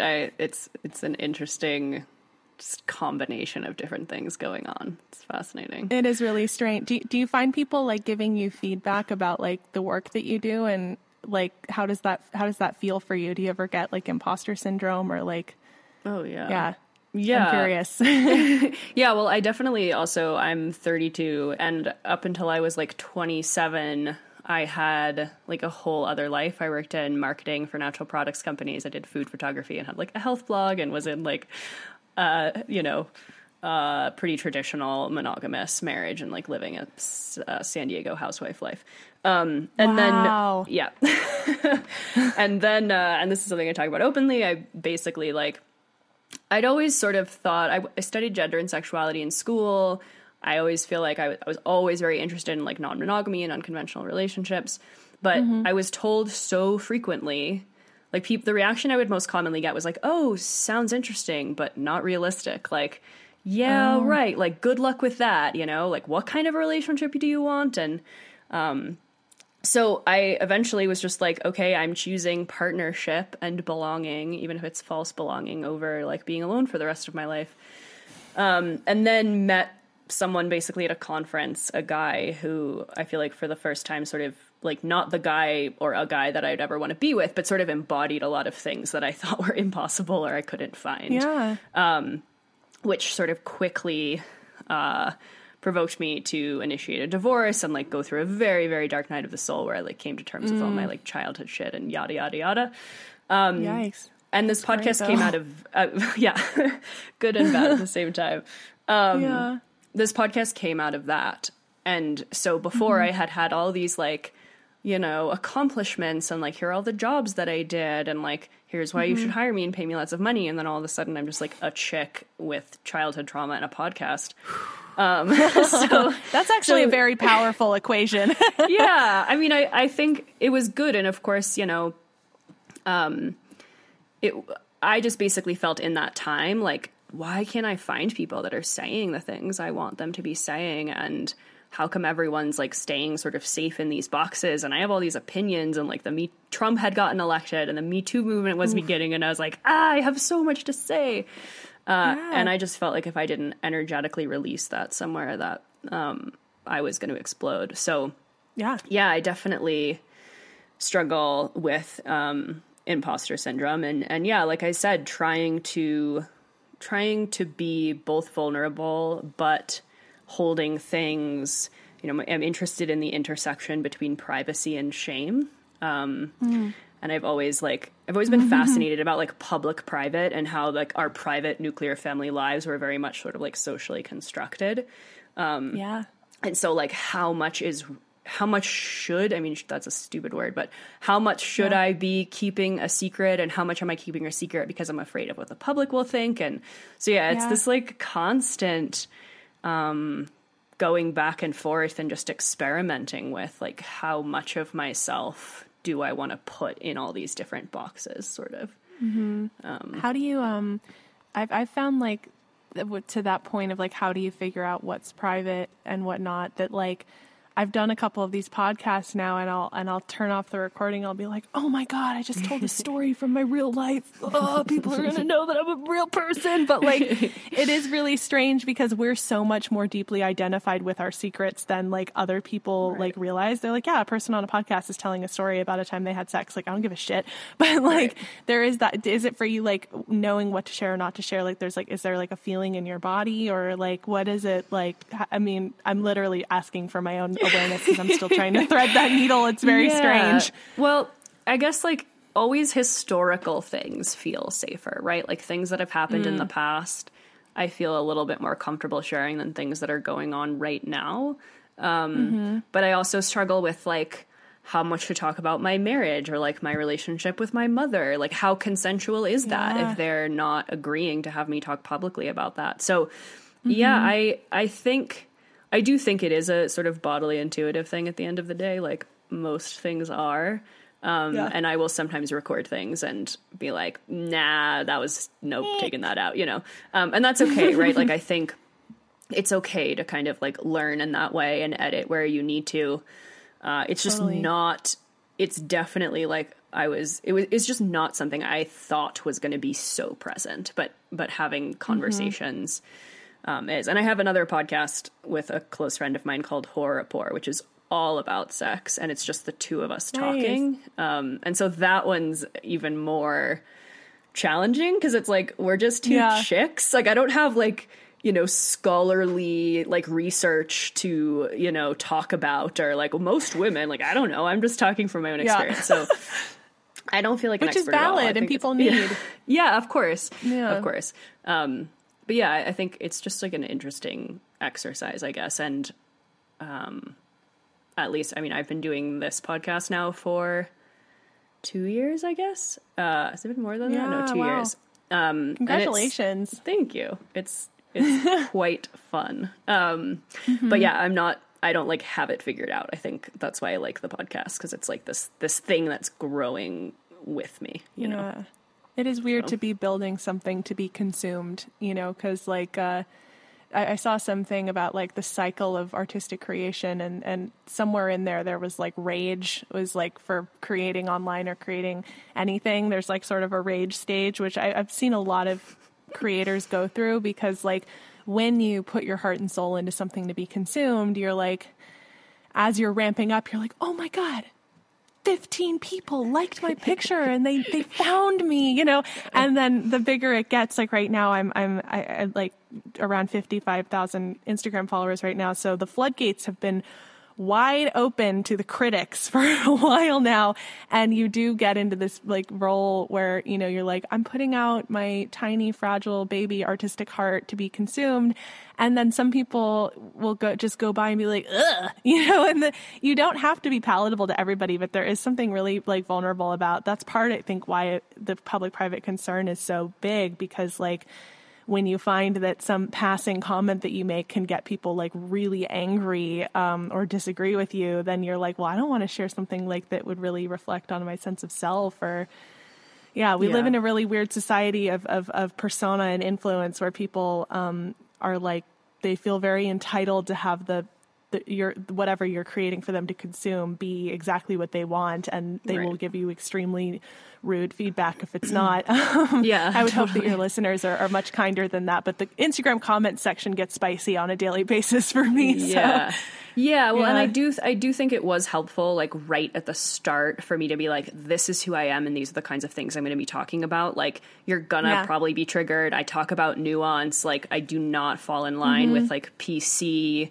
you know, boxes necessarily. And I think, you know, what's happened is that other people like that, you know, are the ones that stick around. And I think anyone that does have an issue with it, it's like, that's okay. Like, this isn't your space. Like, this is not for everyone, but for those who like to question things and have really sort of vulnerable, scary conversations, like, this is where you can be.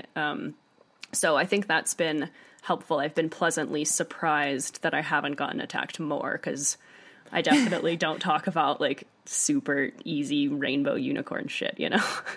Yeah, well, the internet is a very anti-nuanced space, and I find like there's so much content, especially in sexuality, that's like very like gotcha. Like, people really want you to like step out of line and have the problematic take so that they can nail you on it. And it's like, cancel you, right? But the cancellation, you know, I think I've been canceled a number of times at this point. It's really not affecting my life in any way. But just, I mean, like, being teachable and being open to be corrected, of course, that's really important. But like, not everyone has to have identical opinions about things, like, you know, and that's okay. And especially among sexuality, it's okay to like allow for a spectrum of experience. And, you know, people really don't like that kind of nuance, because people want straight answers and like a way of like following the rules and knowing that they're doing it right. But especially with like, even like BDSM, like it can get so dogmatic of like, well, we have to do it ABC.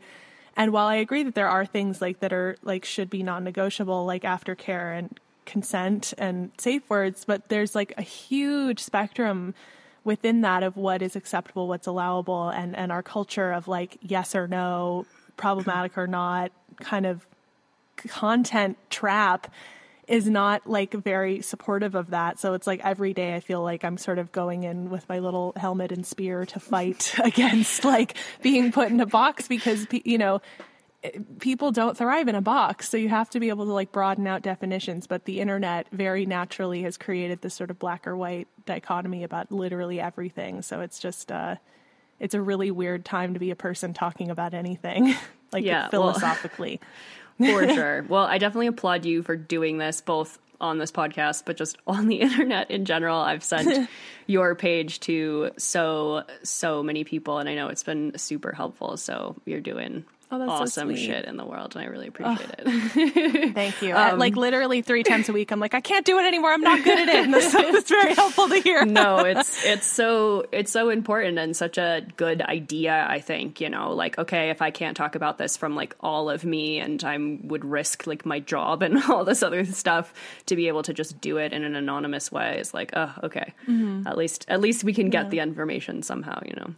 That's right. Yeah. So before we wrap up, if you could let the listeners know where they can find you on the internet, not in real life.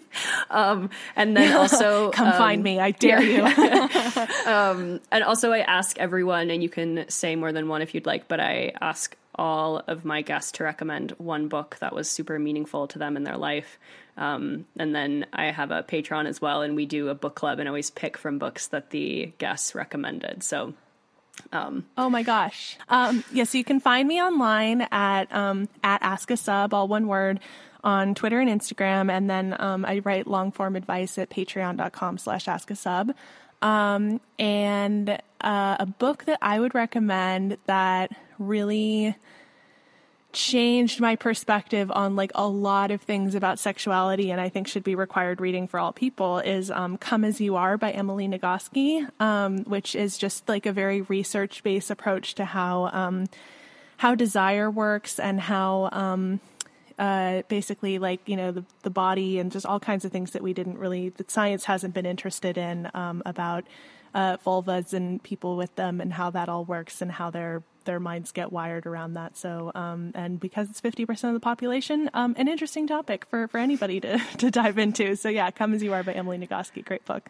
Awesome. Thank you so much again. This was awesome. Oh my God, thank you so much for having me. This is such a great pod and a great mission, and it's just exciting to talk to another nuanced millennial. Yeah, totally. Hello, everybody. Thank you for sticking around and listening to that conversation. Highly, highly recommend following at Ask a Sub on Instagram or supporting Lina on Patreon. She's a fucking cool woman, and I cannot wait to see what she accomplishes in this world, which I think is going to be quite a lot. And she's super fucking smart and doing such important things. So definitely follow her, support her in whatever way you feel you can. I'm going to play you out today with The Animal I Am by Carsey Blanton. If you want to hear another amazing conversation with a powerful, badass woman, Carsey was on the show, I don't know what episode, but probably within the first 20 or so. So scroll back and click on that. We talked about sacred sexuality and just being a sexual woman in general. If you'd like to support the podcast, again, patreon.com/Anya Kotz. Get access to the book club. We're currently reading Cosmos and Psyche by Rick Tarnas. It's a book it's a dense book, so we're taking a long time to read it. We're going to discuss it live at the end of January via Zoom. And of course, for anyone that can't attend, I will record the conversation. WhatsApp groups. The third WhatsApp group is almost full, so join while you can.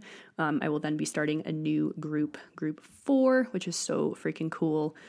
So grateful to have all of you and get to know all of you better through that space. So many of the patrons in the WhatsApp groups are organizing their own local meetups and meeting each other, which has just like brought such joy to my life and gratitude that I can help bring you all together and we can all add value to each other's lives. Patreon.com/Anya Kotz. Of course, again, just keep listening, sharing the show with your friends, posting about it on social media and tagging me. All of that stuff helps the podcast reach more people. Love you all. Enjoy this Carsey Blanton song, and I will talk to you next week.